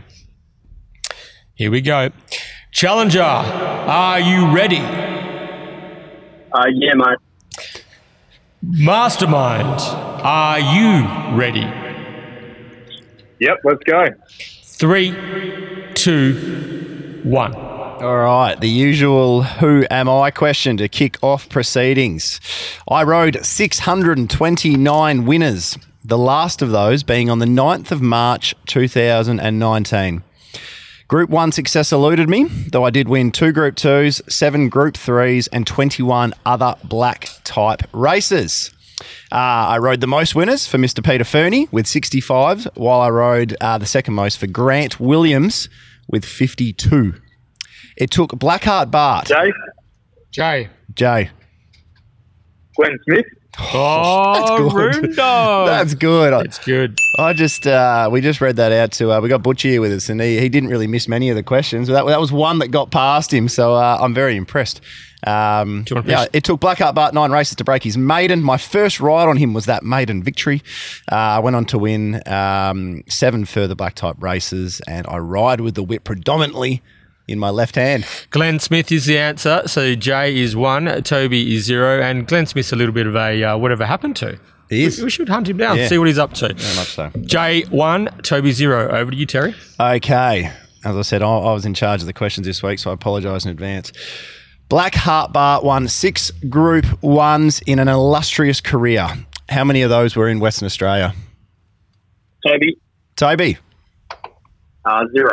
Very good. Very good. Toby Dunn, 1-1. And second into In the Railway Great Stakes. Shot, didn't he? Yeah, I was on. You were on him. BJ remembers that 3 one. wide, no cover the entire. All right. Got beat ahead. He got beaten ahead, exactly right. And it was headed, Great Shot was behind after with 200 to go. Great Shot. One for the battlers. Yeah. Okay, question 2. Which horse ran second in the 2017, 2018 and 2019 Hannon's Handicap?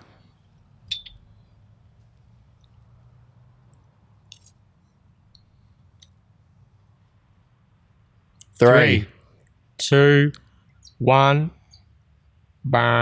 Terry? Lads, you there? Got me, son. Yeah, me too. It was Roger the Roman. Oh, there you go. How's that? Yeah, 3 seconds, 3 consecutive years. I knew he ran second once or twice, but 3 on the bounce. That's stiff. It was one of the people's horses. Got not many horses have their own Twitter accounts, Exactly, but he does. Okay, question number 3. 1-1. Yeah. Fitting, 1-1. Valor Road is on the third line of betting for this week's Black Heart Bart Stakes. Black Heart Bart Stakes. Who was the jockey who rode him to Magic Millions and Karrakatta Plate success? Toby. Oh, Jay, just in a photo. Yeah. Aaron Mitchell. Yeah, very good. There true. wasn't much in that. No. You're right, Jay. Yeah, Jay. I heard the big horse from a few weeks ago. Reckons he got robbed with a photo, but I reckon you found the. I heard my own voice first. That's That's another controversy. I'm not throwing a late protest. It's another controversy. It's another controversy. Okay. Back yourself, Toby. 2-1. Jay. Jay 2, Toby 1. Vital Silver has twice been placed at Group 1 level. Who was the only other runner in this weekend's Black Heart Bart Stakes to have a Group 1 placing on their CV? Toby. Uni time. Oh, good get. Good 2-2. get. Yeah, that is a good get. I thought you were going to ask who was the only other runner that ran in last year's Black Heart Bart, which was also uni time. No, you were covered either way. He's you done could have his, gone the early crow. He's done his own work. Okay, well. How, I must say, how good are Terry's questions today? He's I was pretty risen. happy with those. Pretty sharp. You're setting a. I knew we had a big dog on, You're so setting I thought, a. You're setting the high bar for yourself, Guru. we got to lift it. Oh, this one's from. Okay, this one's so set the scene. 2 2-all. 2-all. This is It's a winner takes all for type everything. setup. This is for the lot. And At is, least I haven't been clean swept. no, that's a poor attitude. Come on. Well, this is one from a little while ago, so I'm not sure how it'll help the youth of today, but Oh, no, this is me. No, this is me. I'm going to start a question with the words Danny Miller, so I'm going to give you a heads up, okay? Danny Miller wound the clock back to win the 2009 Hannon's Handicap aboard which David Harrison trained galloper? Jay. McLurch. It was that's brutal, That is a Terry. bit. I did them in order. You can't do that to me. I had them written out. We had them in order. Should have. Yeah. Was I even born then? No, you wouldn't have been, actually. No, you were -2. So Jay survives by the skin of He his does. teeth. An almighty scare. The plunge goes astray. Jay Rooney, congratulations. You are once again the Mundaring Hotel WA Racing Mastermind. Thanks, guys. Well played, Toby. Put up a good fight, mate. Oh, put up a good Good fight. fight. He's got a bit of experience on me. Toby Yeah. Dunn. That I feel was like I'm impressive. old now. That was impressive from young Toby, wasn't it? It certainly was. It certainly was. I thought uni time was quite a difficult one. And how's that with Roger the Roman though? Second 3 years in a row in Hannons. That's amazing. I wouldn't have got that. I wouldn't have got that. I Yep. blanked on that. I should know that because I once tried to get my dad to buy a share in it when I went to Broome and begged him for weeks and weeks. That would have been before all three, wouldn't it? Yes. Well, if it was carrying your Yeah. weight, it probably wouldn't have ran a hole at all. So Toby, Yeah, probably not. Toby Dunn, thank you for coming on the show. Almost pulled off the big plunge of 2021. But Jay Rooney, you remain the mastermind and you move ever so closer to that 5 wins, which will see you book yourself a seat at the Perth Racing Guru end of season party. But more importantly, another $100 gift voucher to the Mundaring is in the mail. Jay Rooney, congratulations, a 3-time mastermind winner. Will you be back again to defend your title next Thursday? Yeah, definitely, boys. I'll be back on deck and looking forward to getting up the Mundaring pretty soon. Excellent. And Toby, mate, would love to get you on the 1-1 again. You're a young star in the making, and good luck on the punt over the weekend. I'll do my best. I've got to get some more collects in the tipping comp. I'm just outside the top 10. I'm planning on getting in there. all right, can you give us a bit of an insight? You got any early thoughts? Quite like multiverse. Quite like multiverse. Okay, I like that. That'll get you a bit of value. That might even pop you up top if you whacked 100 on it. You know, I don't know if I'll go the full 100. I might share it around with Mastermind. Okay, Very all right, good. mate. Well, best of luck, Toby. You were a little bit stiff to run into Danny Miller. Danny Miller question. Run into a good one. Yeah, you ran into a good one. I was hoping for a Kirov Boy question. I like Kirov Boy. Oh, yeah. Next time, we're going to have to get you back on again. I think Yeah. you might almost be the stopper. Repercharge. Yeah, Repercharge. Personalise the question for me, please. Yeah, next time I will. Very good, Toby. Jay, thanks again. We'll chat to you next week. Congratulations, fellas. Well done. Thank you. 3 straight for the man from the West. There's not much in it, is there? Because that's what was the question where there was an inch in it? That was the anytime question. that was the question before. Aaron Mitchell, the Aaron Mitchell one. So, yeah, fine margins, isn't it? Margins. It's a game of inches, the mastermind. I have isn't them it? written out because I think it's unfair if I change the questions to potentially suit somebody. So I have them written out in order, and that was the order we were going in. And Toby missed his opportunity with the Roger the Roman. That could have really established himself. yeah, especially if he was going to buy it as Yeah. well. Actually, I didn't think about that. That was the one that got away from him, and he could have that could have sealed the deal. But got to 2-2, and Jay with that bit of experience was that's He had poise, didn't he? That's still a good get. At the 600, everyone started to go. Jay just sat there and said, "You know what? I'm going to wait till the turn." He waited till the turn, peeled off, and he only won by a lip, but that's all he had to win by. Still says a W in the book. Sure does. So that's 3 straight for Jay Rooney. Congratulations. And Mastermind 2.0 continues to roll along, and we're going to have to find someone to try and knock him down a peg or two. I have someone in mind. Okay, that's Hannon's handicap. Day, Oh, yeah. next Thursday. So we better Could be get me. Hey? Could get me on. No, don't do not get me on. My brain will not work on Thursday morning. All right, and it was an impressive debut, 1-1 debut from Toby Dunn. We might have to get him back on for a chin wag. So, 100%. all right. Race 5, the C Corp handicap over 1,200 metres, and we see the return of outstanding mare Kiss on All Four Cheeks. Has to be regarded as one of our best 3-year-olds last season. She won the Lastia Classic. She won the WA Breeders' Classic at Bunbury. Probably a good thing beat in the Challenge Stakes as well. In a race won by Salaya, who's a very, very good horse in her own right. Kiss on All Four Cheeks is the real deal. She's heading for big races. punter's pal as well. Heading for big races over the Ascot Racing Carnival, and she makes her return from a break this Saturday in the C Corp handicap. For mine, she just looks like a class above these.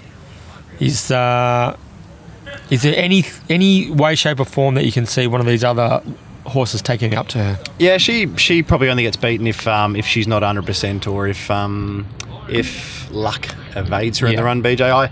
I like to look at a stable in this sense. First of all, a stable that you have some type of trust in, which I do with the Danny Morton yard. And secondly, you look at the horse and whether they've sort of had a similar assignment thrown at them in the past.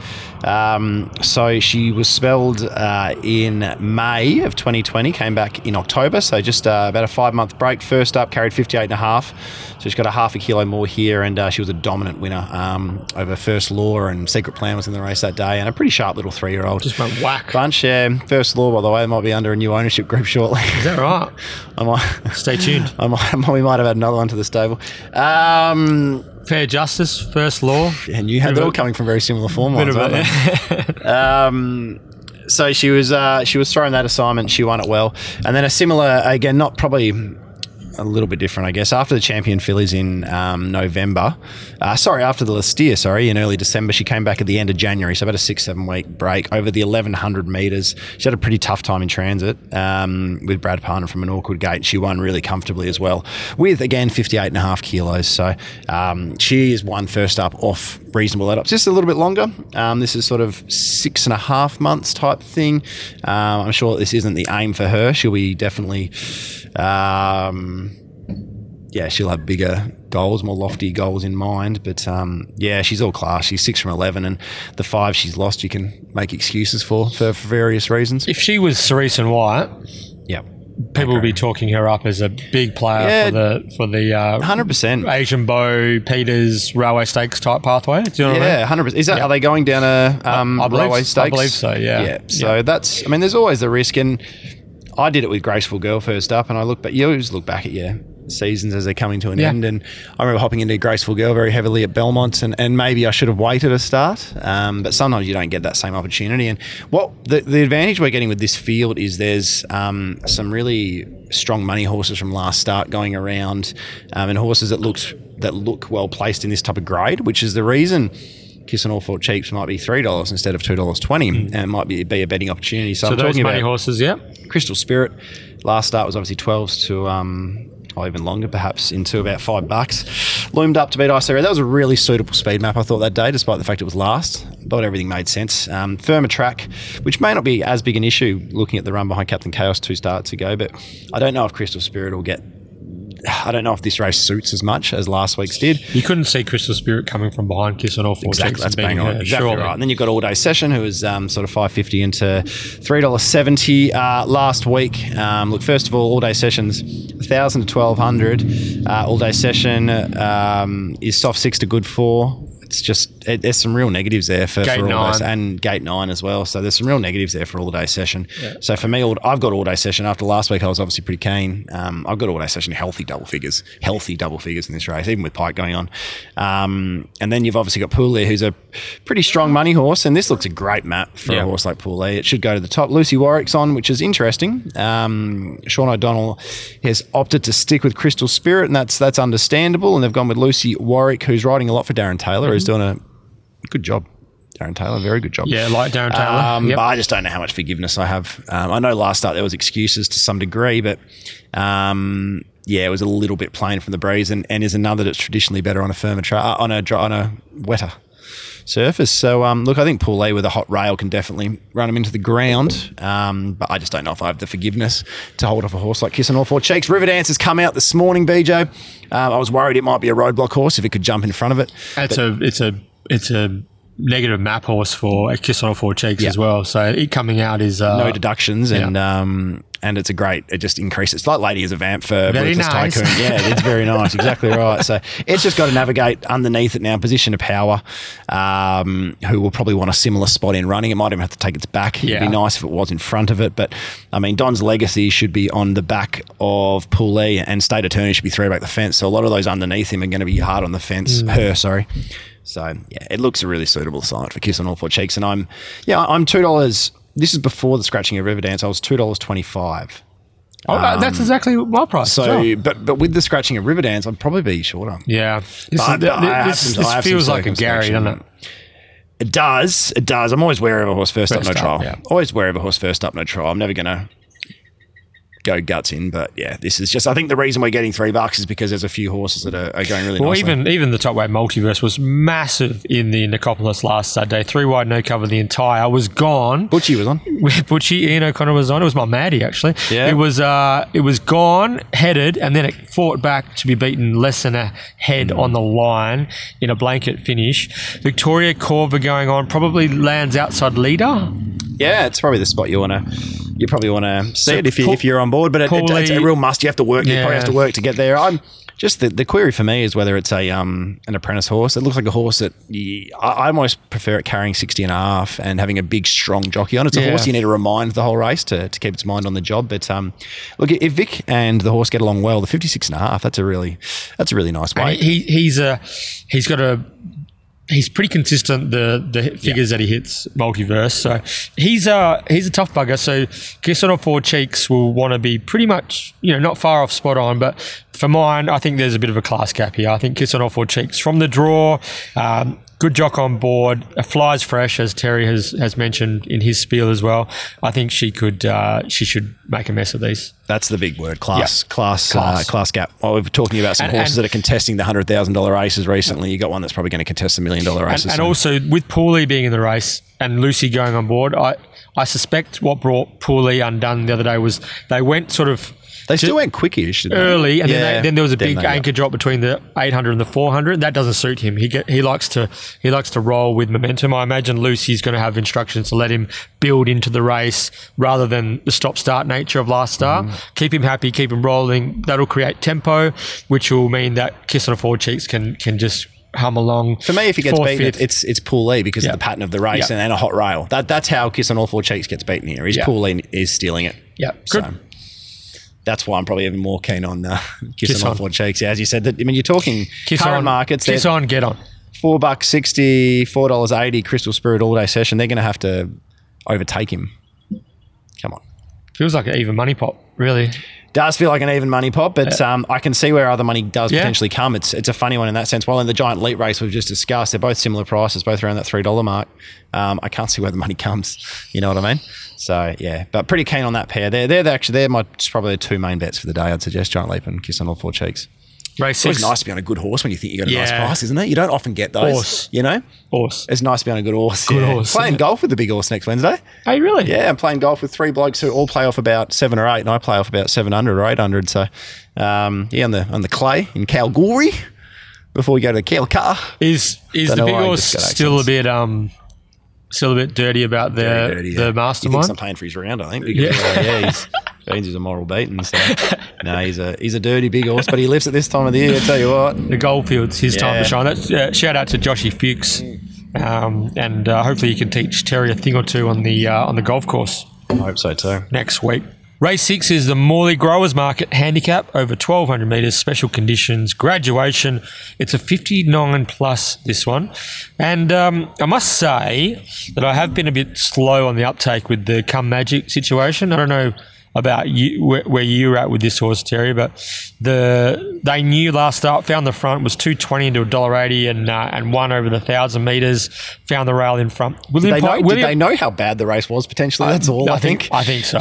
And the hardest to beat was going to be last. A hot rail, and the horse that's run second, beaten under a length, has come from last down the centre of the track, and it's a good horse, but not a great horse. Yeah, so, handy, yeah. So, but the thing that was interesting was how positive William Pike was about Come Magic post-race. What did you say?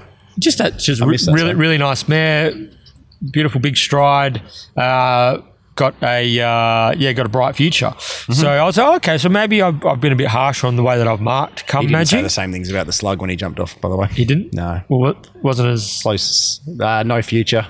Small stride. No, he didn't say that. I'm kidding.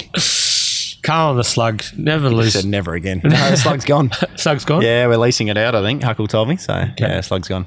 Thank God. All right. So, Come Magic found the front, kicked, lengthened, and held off the fast-finishing Divine Beast at $1.80 over 1,000 last start. Looks like William Pike's going to find the front again. Looks a suitable map. Yeah. Rising to the 1,200 third up. The thing I look at is you're up 2.5 kilos. Yep. You're going to get more pressure with Fairjoy in the race, and it's a harder race. So yeah, this for me is I think the market wise they're not as bad. I thought they were going to be a bit shorter with Comes Magic, and I thought this is another one I could get my this one I think is a massive chance of winning, and I think deserves favouritism. Yeah. But I think it's closer to I don't know, $4 or $5 pop. Just this is considerably harder than what it's coming out of, and it's up to 1,200. And I was 380. Just repeating exactly what I said. 380 Come Magic. Yeah, it was mainly for just the fact that Fairjoy there won't be any stopping once it gets halfway there this time. Fairjoy will be having a crack. It'll just go the breeze, but Ryan Hill with Fairjoy likes to put the pressure on a fairway from home because it's a tough horse. Fairjoy, as I said, is one that always goes around over the odds. Don't think it can win, but it can help the rest of them win. Interestingly, Smashing's 1,400 back to 1,200. He hasn't been jumping well, BJ, so I'm interested, and it's so important for the map here. If Cocky Joy who's been jumping really well, can jump and get across Smashing, you probably get the back of Come Magic and you'd hope Come Magic can shake off Fair Joy, which means you're popping out off the back of Come Magic with a horse like Cocky Joy. That could be a really nice spot to be, couldn't it? I really like this placement from Jimmy Greaves. Sometimes Jimmy and us don't always agree with the programming options. Grievances. A few grievances, precisely. However, this looks a much better option for Cocky Joy, coming back in grade, low draw, Brad Willer going back on board. I think Cocky Joy is going to be the big improver on Saturday. Yeah, well, is it improvement? Improver? Yeah, is it even an improvement? That's a good point. I mean, first up, Cocky Joy. This is a career high weight, which I found interesting, but I think that's somewhat offset at times by having a heavyweight jockey on because there's not much. That's obviously everyone feels differently about that, but Cocky Joy first up was huge behind IC Red and All Day Session from last over 1,000 from the widest gate. Yeah, Jade had to snag it from the widest gate, and then second up was Honest, beaten 4.1 lengths at Weight for Age to Too Close to Sun. It's who won? How far did Too Close to Sun win that race, Bob? They came late at it, but they came late. But, I'm talking Samarsdad and Telema Cummin were second and third, so it was a pretty nice little race. Beaten 4 lengths. Yep, beaten 4 lengths. And then last start on what I think was not the spot to be on that inside pad. Lucy was under pressure a little bit coming around the turn, but she got chopped out a little bit in the straight, and the horse didn't give much from there. But don't fuss. Sort of wouldn't budge and allow Lucy free through. So it started $20 in that race. Was beaten 4.7. That was a 78 plus, so it's carried 4.5 kilos more than it should have in the Weight for Age race. It's obviously batting out of its grade. So look, this is nice place. When you go back to last campaign with Cocky Joy, and there was that big win at Bunbury. We were there, I think. Lucy got through the field and went bang and put him away and beat Pleto from memory. Yep. And came out and was a moral beaten in a 72 plus behind Tycoon Storm. And if you look at another run that campaign, the 1,200 metre run, missed the kick badly in the Marjorie Charleston in a race won by Clairvoyance, got chopped out at the top of the straight. And you look at the horses that it sprinted alongside and was arguably just as good, if not better than. They were Platinum Bullet, Cryptic Love. Watch Me Dance. Yeah. So the top liners. So... Cocky Joy, off 7 days, it's been a successful recipe in the past. It makes a lot of sense for me that Cocky Joy can grab the back of a horse like Come Magic. If it holds that type of form, that should be enough to be right in the finish here. I haven't had much success with James Grieve over the journey. His horses, and money comes hard for these horses sometimes, but I don't have a good correlation with finding them, but this is one I'm going to try to find. Jimmy G.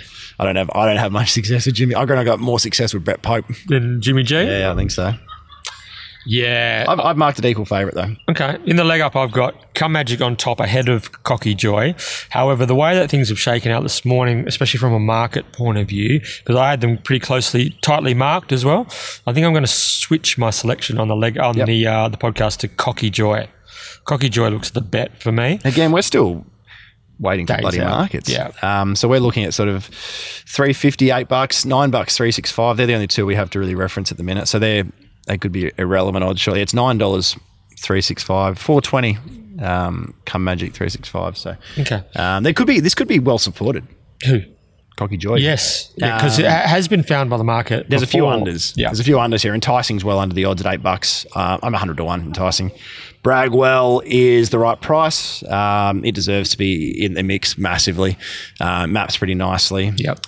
Trial was good, albeit not franked with Mantelli not going super yesterday, but I still thought the trial was really nice.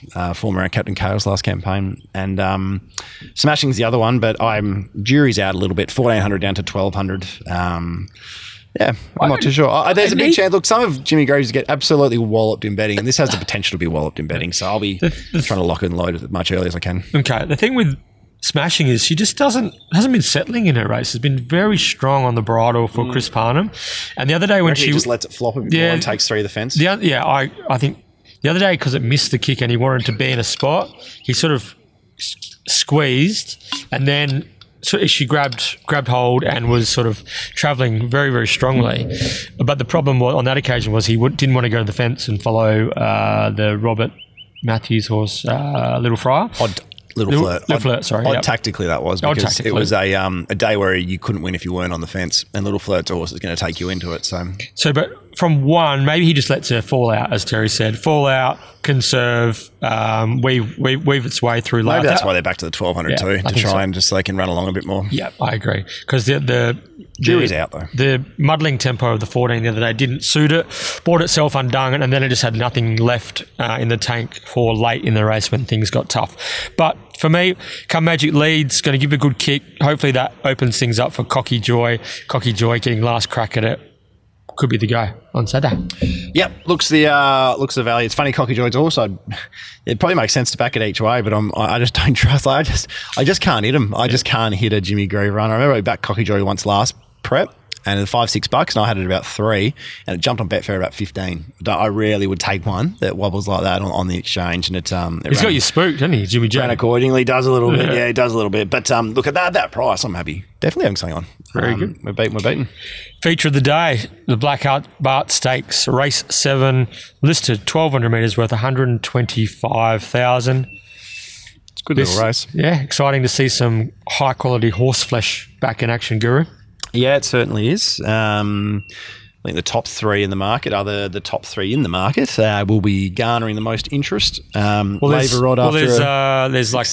like 1, 2, 3, 4, 5. There's 6 horses rated 98 and above, which is pretty good going at this time of year for West Australia. That's so yeah. So which is that's and as good as it gets, elite really. And the 2 that aren't, you'd suspect have the 2 that are really low in the ratings. While they probably look out of their depth, they've both ran races in their career, which would probably not win it, but they'd make it competitive here. So I got no issues with Always or Mystical View being in the race in that sense. And they're both going to be out the back trying to run on. So I don't think either of them will challenge the scorers. But this looks a race where Caracapo should probably kick up and lead. Vital Silver Breeze can tuck in potentially. There's 2 options there, but I think it's probably lead and Breeze. Yep.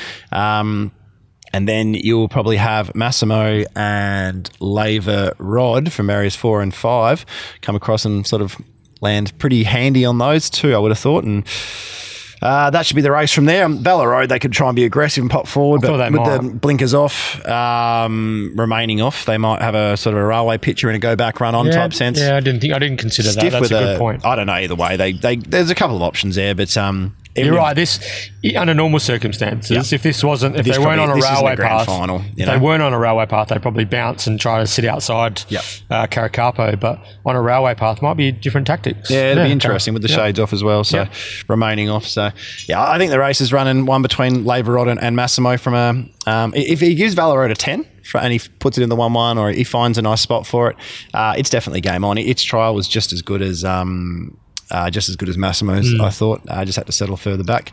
But yeah, the markets came to my opinion, and it pretty much is where I'm at. I've got a strong leaning towards Laverod. And Laverod's not been one of my sort of go-to runners over the journey. But reckon that Laverod, no disrespect to who's ridden it in the past, I think it's won 7 of 22. Quintessential. You put W Pike on this horse for all those previous starts. I reckon it's won 16 of 22 or 15 of 22. I agree. He's ridden it twice, both in Melbourne. He didn't even ride it that well on either occasion, to be honest with you. And his style of riding, his strength, got it for 2 pretty big wins. One with 60 kegs sitting deep the trip. It's just the efficiency that he rides his horses and then with. This map looks really nice for it too. It's got a bit of tactical speed. I think there's been a bit of confusion as to what Laverod actually is over the journey. Do you know what I mean? I've been one of those people that's sort of been a bit. But I think even the stable, what is he? Is he a 1,000-metre horse? Is he a go forward horse? Is he a smother horse? What's his go? They even tried him down the straight. What does he stand for? What does he stand for? What does he stand for? What's his core values? Exactly. So They even tried him down the straight, 1,200 at Flemington twice, and they rode him without cover on both occasions. And then as soon as Pike got on with the smother, he went bang, bang and won like a good horse. So from 4, he's going to get the perfect setup for mine on Saturday. 100%. Normal conditions with Valor Road, either going back or having a sticky run, breeze or whatever it ends up, the one that can beat him, and he can beat him, is Massimo. Yeah. The Jan Jimmies, we don't know how much it's improved. The trial was super. Didn't have much luck in the Northern Stakes or the Roma Cup last campaign, especially the Roma Cup. Massimo, I think, will be better over further. Definitely better over a little bit further. While Laverod, I think, is a 1,200 metre specialist, and that's his go. And I think it's got to be a winter bottom campaign for Laverod, while it'll be a railway campaign for Massimo. But the trial of Massimo was good enough to be a major player here. So I'm $2.60 Laverod, $4.10 Massimo. So look, current markets, the price isn't there for Laverod, but I'm going to hold fire. And if I get, I'll probably only need $2.70, $2.80 to bet. I'm not going to get much over that, and that'll probably do me. If it starts shorter than that, I'll just watch the race, probably go around. I was $2.60 Laverod, $4.50 Massimo, very good. $6 Valor Road. What were you, Valor Road? 7, yeah. Oh, 7, high 7s, I think. Just from the gate, I found it difficult. But the big thing about this race, I don't think I'm going to get my price Laverod. Yeah. Because the rest of them look under the odds to me. Yep. That's the concern. And as the percentages come down, they're gonna blow out. So I'll just chuck it in market order here. Valor Road's $5.50. It doesn't get any shorter. Vital Silver's $11. I think it looks a tired horse at 8 years old. I think it might be gone. Caracapa goes to the front and's honest, but I think $12 is bare bones. Mystical View is $13. I mean, that tells you a story. Watch Me Dance has drawn the widest gate. It's going to need some type of steer, even if it's good enough, you know. So they've all got to get out. So the $2.40 Laverod at the moment is probably about as good as it's going to get. My $2.60, maybe I could have had it at a little firmer, but that's just trying to push it for a bet. I suspect if the money is going to come for Massimo, if it comes from Massimo, then we might be able to have a bet. Yeah, but I reckon it'll come for Laverod because the stable. We'll see what happens. Yeah, the stable don't mind hopping in. So, and I imagine Massimo being the quality horse, I reckon his track work would have been all spot on. His trial spot on. They're probably happy with him. Be happy again, Jimmy. Happy, and I would have thought they would be thinking the mid-4s is probably a good price. So. But yeah, Laverod, the horse to beat for mine. I think I said $2.60. Yeah, $2.60 Laverod, same as Terry. If I get anything above that, that'll do me. Track pattern doesn't really affect it either. Later in the day, I don't think there's much that comes into it in that sense. So if he turns up, he wins. I think Laverod. That's the way I look at it. I don't think it's that simple because we don't know Massimo's ceiling. Laverod's a good horse, but Massimo can be a very if the Jan Jamies get this to improve a length or two on what Adam had it, like this is Massimo's a proper horse. We just don't. That's why I'm not popping this at 2. This is why it wasn't 220 for me or 210 because Massimo, we don't know. Yeah. Massimo can just be better than it. They might sprint together and Massimo might be better. It might have the improvement from that yard. We just don't know. That's why I want my 260. That's all. I think Laverod wins. I think Laverod's the better of the two horses, but I'm just telling you why I'm 260 and not 220. 100%. And also the thing is with Laverod, he might just be coming into his own. He might have another level to go to as well. If they can keep booking W Pike, yeah. Honestly, that will be the difference. And if they can't book W Pike, if he's committed to a three-some white runner, I really hope they look at a similar style of jockey like a Clint Johnston Porter, or a Chrissy Parnham. So, yeah, good little race. Not a. It's a good race to shape the carnival to some degree. They're all on sort of different paths. I think Laverod's on a winter bottom, and the other two major fancies are probably on railway paths. But 3 very good horses. Race 8 of the day. Chaff. Glenroy Chaff handicap 2,100 metres. It's a rating 65 plus. This one. So was on the quick backup after a pretty decisive win last Saturday. He's one of the major players, as is the top weight, Born to Try, Paul Harvey. They're not going for the claim on this occasion. Paul Harvey goes on. It's going to carry the full 60 kgs after Keshaw Duran rode her last start. And the other major player, number 11, Sugarcane, Gate 1, William Pike with the 55 kg smack bang on the minimum. Maybe it was an availability thing of maybe they weren't the apprentice they were happier to put on, and that's why, because they've gone with the apprentice with 54 but not with 60. Because Keshaw was not riding at this meeting. He might be serving that suspension from Alan and Taria. Yep. So the only other options were probably Vicky Corbar. They could have offered Lactar the rider. I reckon he would have taken that over Surf Point probably. Bobanovich Edwards. Yeah, they might have decided that with the claims available, this was the best option. Yeah. I'd suspect that it's got a lot of red hot tip. Pontiff's starting to crank at the moment, isn't he? Yeah, this race has got a lot of red hot. This is Born to Try. It's got a lot of red hot tip about Yeah, last agree. week, Agree. Yeah, a lot needs to go right. This is another one of those races where I'm just sort of going to bet with the value on the day, I suspect. This was a race I really did want to see the early market for, but I mean, last week we predicted that the money would come for Red Hot Tip, and it did in droves, and I suspect this week the money will probably come for Born to Try. But I mean, it's hard, isn't it? Very hard, yeah. But you want $6 to back Born to Try, don't you? Yep. Like you want, like, not. I think it's $394 with the current agencies. $460. $460, yeah. So you'd want even $6. I mean, I think it's probably now worth giving Vintage Stock some credit. Yep. We spoke about it earlier with what was the Fred Kersey runner, Safety Bay. It's now built a little bit of trust. Huge first up, good trial before that. Huge first up, and then its last up. They've gone 20 lengths below benchmark, and as the Hells Angels pull up, we've gone 20 lengths below benchmark. It's not actually the Hells Angels, very safe place to Mundaring. Not that they would be unsafe. Dear me. Shout out to the Hells Angels. I'm getting myself an hole here, aren't I? It's not that... Vintage Stock was huge because it held off Red Hot Tip and came from well back in a race. They went 20 lengths below benchmark in. I thought it's actually jumping pretty well. So I'd like to see him not be so defensive out the gates and try and hold up 5th or 6th here. But yeah, I think Vintage Stock can run a race. There's no reason Sowell can't run again. It's drawn to get the same type of map. Sugarcane ends up 3 or 4 back the fence. If the race is run accordingly and it gets the right runs, it wins the race. It's just a battler, but you're getting the thing is you're getting the price. You're getting $6. You're getting the price for it. This is the one you want, isn't it? Like, yeah. I was Born to Try, Sowell, Sugarcane, 3 level favourites, $4.80. So Sugarcane's the bet, and Sugarcane's my on top selection. Okay, Yeah. I was 5.10 Vintage Stock. I've given it favouritism. Okay. I feel with the map after that run, it probably was a run away. I felt, and it still went so well. 5.90 Sowell, 5.90 Born to Try, 6.80 Sugarcane. Question? Probably could have had that. Then I got General. I think General Grant's a proper stayer, and its last run was so good. And they questioned it about the run. Ran the quickest last 200 in a race that wasn't run to suit. And did you see it start before when it couldn't go? Went better than anticipated. It's just some of the stuff. What price you got Surf Point? 16. Its last 2 wins have been gifts, but it has X factor and upside to it. But it's beaten Time Stand Still and Egg White when having races run completely to suit.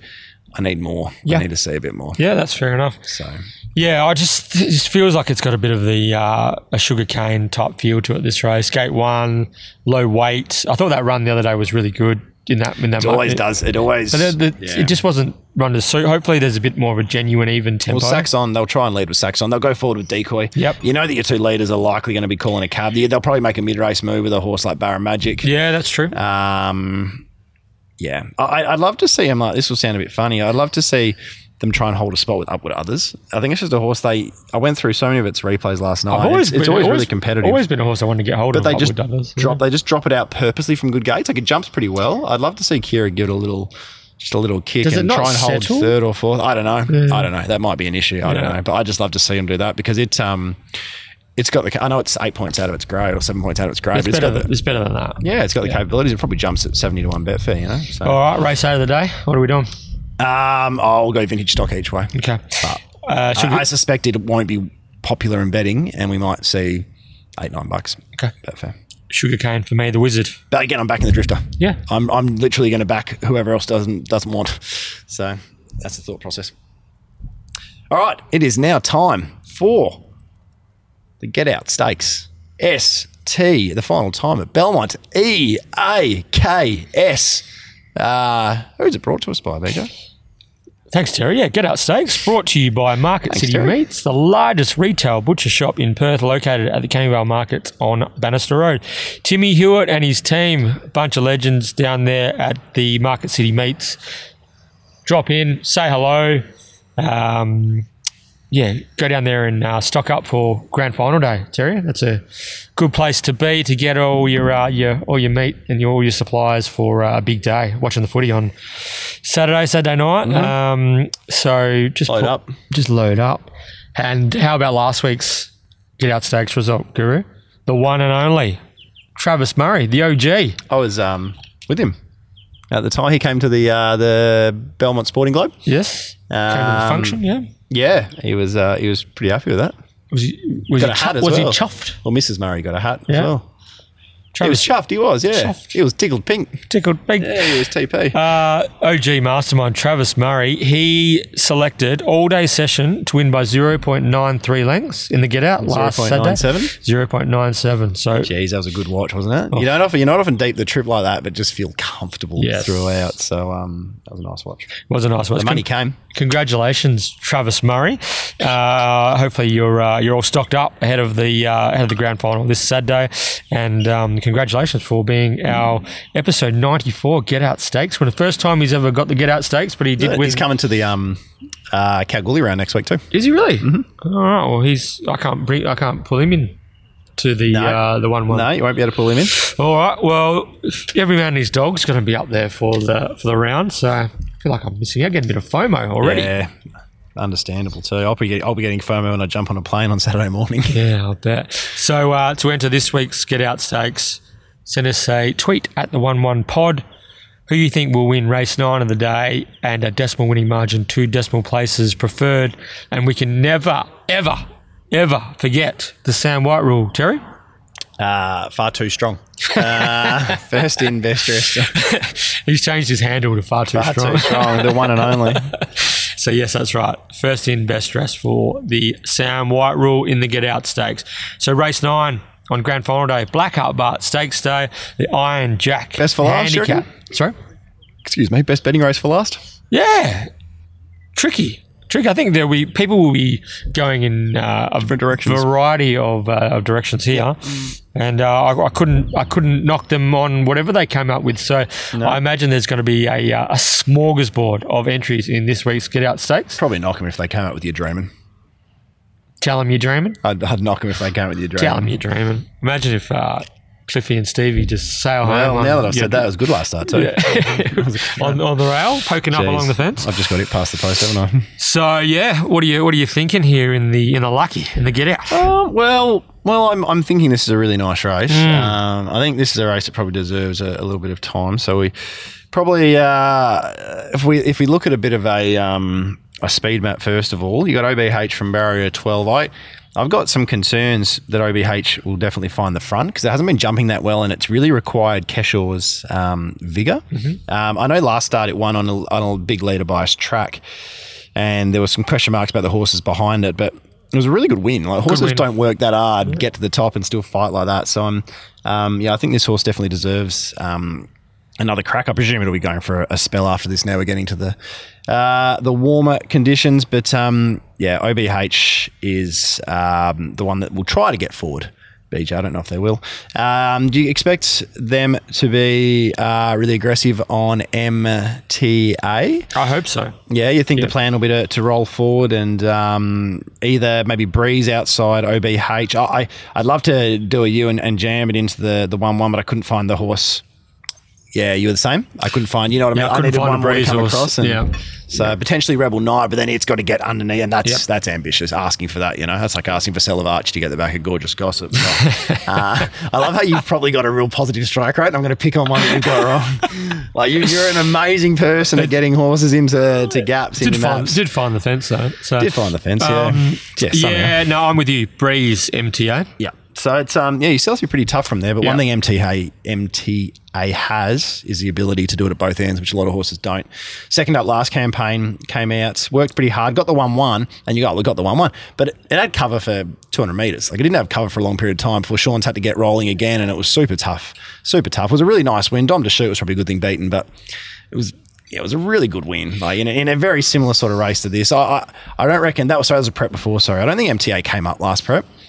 Still was competitive though, wasn't he? And it was competitive. Trevor didn't really miss him. Like he sort of He sort of threw him in the deep end with a few races. Yeah, that's his level. Yeah. That's his level, I think. But yeah, I think just probably maybe a length or two off where he can be, but he looks pretty happy this time in. Ran second to Laverod in a trial, and on a day where not many were finding the middle of the track very advantageous, Brad Willer's made an early decision to try and take a bit of a hold, and he just sat 4 deep, no cover the trip, and just let him slowly work into it. And yeah, no right to finish third, no right to finish as close as he did. So it was almost the run of the day, really. It was probably big. Was. Yeah, probably was was so big.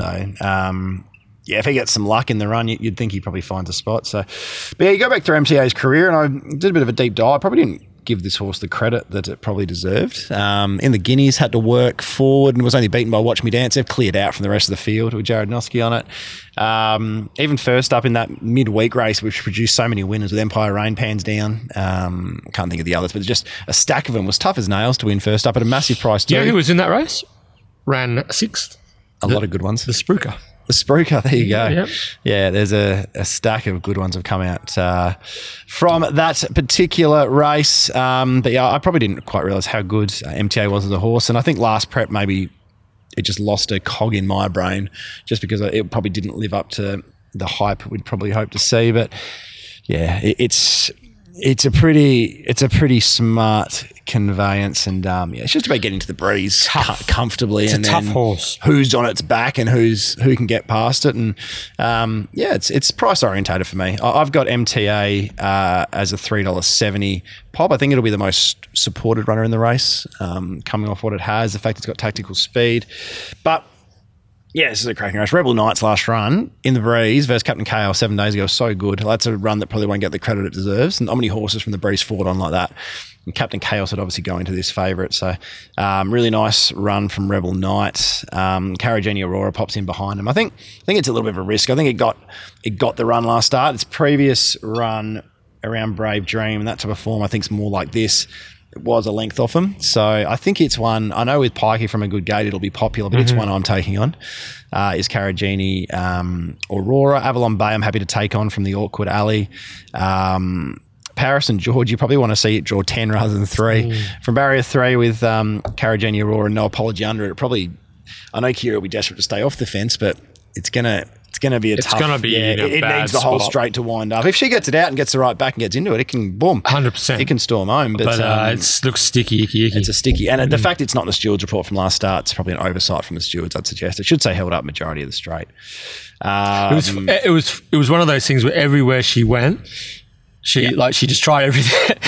Kira tried everything to get clear air, and every move she made, she just kept running into dead ends. So certainly was. Yeah. And the other one we've got to mention is... A bit like Testing Love yesterday. A bit like Testing Love yesterday. Cutaway rail, please. Yeah. The other one which we need to mention is Point Taken. Big. Yeah, it went huge. And I mean, Lockie did tell us third up watch for her, but... Did he say that? He said that, didn't he? Yeah, but it wasn't... Like, I spoke to him before she went around. He said, look, she's doing everything right at home, but how can you possibly back her off those performances? She didn't beat a horse home in her trial, first up or second up. And that's a major concern, obviously. Yeah, that's good form analysis, isn't it? They didn't beat a horse home 3 times in a row. That's a worry. But yeah, and she sat deep the trip. She was entitled not to beat a horse home last start, the way the track was playing. I don't think the Avalon Bay form is probably as strong as maybe the Captain Chaos form that Rebel Knight comes out of, or the Mystical View form which MTA comes out of. But if MTA is not impossible to get caught 3 deep here, right? Yep. Yeah, there's a big chance MTA does it tough and Point Taken's in that moving line. It gets into this with 54.5. Now, I reckon that the big thing with Point Taken is it didn't, and I have mentioned this in the past, I don't think Point Taken and Jason Brown get along. So Point Taken with Jason Brown, he's been on 4 times, including its trial. It's beaten 1 horse home those 4 occasions. Lactar's only ridden this horse on 3 occasions. The first was a massive win from last at Ascot. Rebel Knight was actually in that race, BJ, and there's only a half a kilo weight swing. Came from last. The second time Lactar went on was first up last prep, when in an impossible position and flooding home 2 lengths behind Amacinus. Like, his run was just astronomical. And then the third time Lactar rode it was the start just gone when it's that deep the trip. So I just think Lactar and Point Taken loves Lactar being on the horse. If MTA finds some trouble, does a bit of work. Who doesn't love Lactar? But just comparatively, I genuinely believe it is a jockey thing. The horse just doesn't. It and Jason don't get along for whatever reason. It's just not, they're not compatible, but they clearly do. And this horse obviously gets along with Chloe as a party as well. So, look, I just think if the race pans out accordingly, there's a 3-wide line, the middle of the track's playing well, which by this stage of the day in race 9, it tends to be. It tends to be you can make ground, regardless of pattern. I think Point Taken flashes and is definitely... in the mix. Is definitely in the mix. So, yeah. Well, since we've been recording, there's been huge money for You're Dreaming off the map. Has there? No, I'm joking. You're Dreaming can't win. What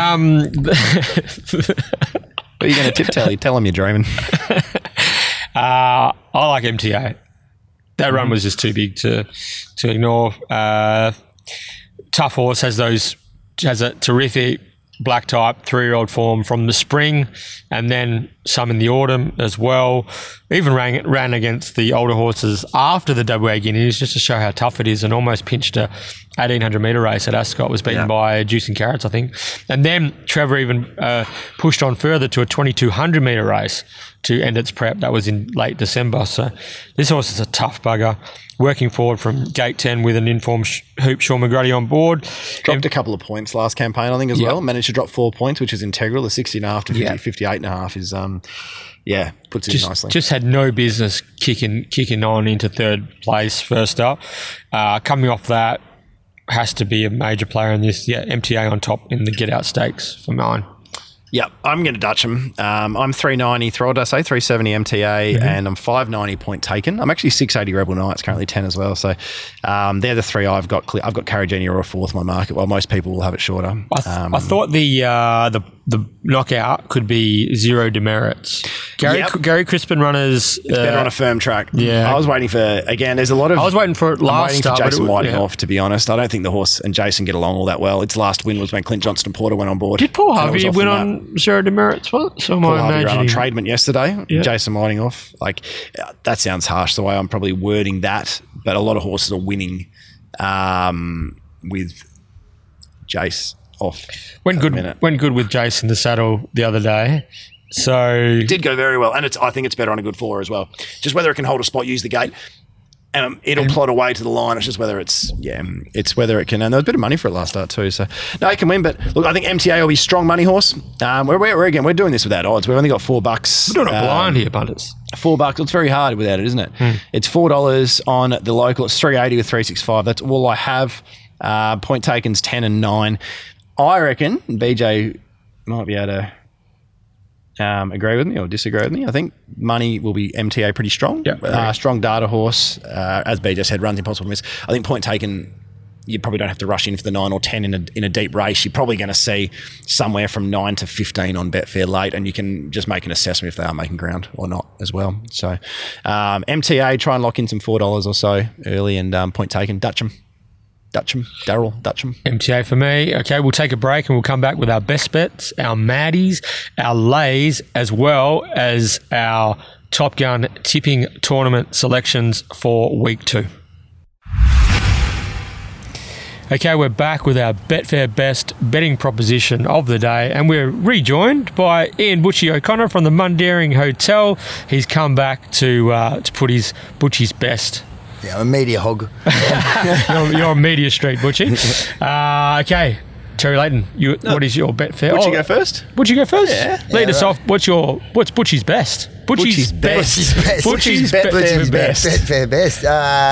Right, me old mate Daniel Leonard, Surf Point, will be winning. We'll be winning. Value. Yes, I like that. you. We were fairly non-committal, weren't we? I thought Butchie was going to do a quartet. In order. Units. What's my next one? Maddie. Something at a price. Well, I think Medalon will drift in that field. Yep. Race 1, yep. So he'll be winning too, I think, for Todd Robert. Yes. I don't mind that. Little double there at probably 100 to 1. They'd be taking the Betfair prizes. I like this. And they're short for me. Yeah. Who can't win, Butchie? Well, if I'm declaring Surf Point, then Born to Try. Born to Try? Can't win? No. I like it. Cannot Big win. Wide gate. Yeah, I've been wrong before. Yeah. Never to me. Never to me. All right, I Terry. like a bit of value there. I like that. Great stuff, Butchy. Terry, what is your Betfair Best? My Betfair Best was, well, race 4 and race 5, Giant Leap, Kiss on all 4 cheeks, bit of a ding-donger. So give you a couple. Not very exciting. No $8 bet. No $8 Betfair Best like Butchie over here. Get on. My Betfair Best is Kiss on all 4 cheeks as well. Cool. Maddie. Look, again, I don't have a Maddie that's popping out at over 20 to 1, which makes it difficult. I don't want to get on for the sake of it. I've priced Skin and Tins 15 in the last. I think it needs to be ridden with cover. So I'm expecting improvement, but I don't think it can outsprint a lot of them. So my 2 best, take those 2 together at about $3 and lob them into Labour Rod, and you're getting about 25 to 1. Oof. So there you go. Qualifies. Giant Leap, Kiss on all 4 cheeks, Labour Rod, and you're getting about 25 to 1. All right, I'm going to go the traditional route, and I'm going to throw one out there. Race 5, number 9, Don's Legacy, I think can run an improved race. Ooh. Yeah. Oh, Jesus Christ, BJ. Yeah, but that's insanity. Madness. But that's Don's Legacy. Wild. Lay. Don's Legacy? No, I like that. That's good. I didn't see that coming. I better lay race 3 Gingerfly. Hope it doesn't. Think I'll have to do a bit of work to get anywhere near the top and might be susceptible late, even though it's not a deep race. Susceptible. Good word. Same race, lay, number 5, Pepper Salt. So we're laying the two faves. I like that. So in the Westpeak Platinum Handicap Race 3, we're laying the 2 faves, Ginger Flyer and Pepper Salt. And before we go, for full transparency, we have to give our Top Gun selections for week 2. Yeah, it's a funny one. I'm in a position now where we reckon we're pretty safe from the first cut. So I wouldn't mind having a crack at something, but nothing completely stands out at a price. So I am going to be a little bit boring. Just consolidate at the top and just have 50 wins on the 2 best. So 50 Giant Leap race 4 and 50 Kiss on all 4 cheeks. Race 5, get the pair of them up and Timmy doesn't have a collect. Might be able to overtake him. Okay, so I'm going to go Kiss on all 4 cheeks. 75 wins, and just to hopefully keep the funds ticking over. 25 wins Labour Rod. 25 wins Labour Rod. Yeah, that's not bad. So just to keep the funds ticking over, make sure I can hopefully try and make the top 40. Butchie, if you had $100 to spend at Belmont this Saturday, what would your Top Gun selections be? Top Gun selection, I've already told you. Surf Point, 100 wins. Come on. 800 to 100, boys.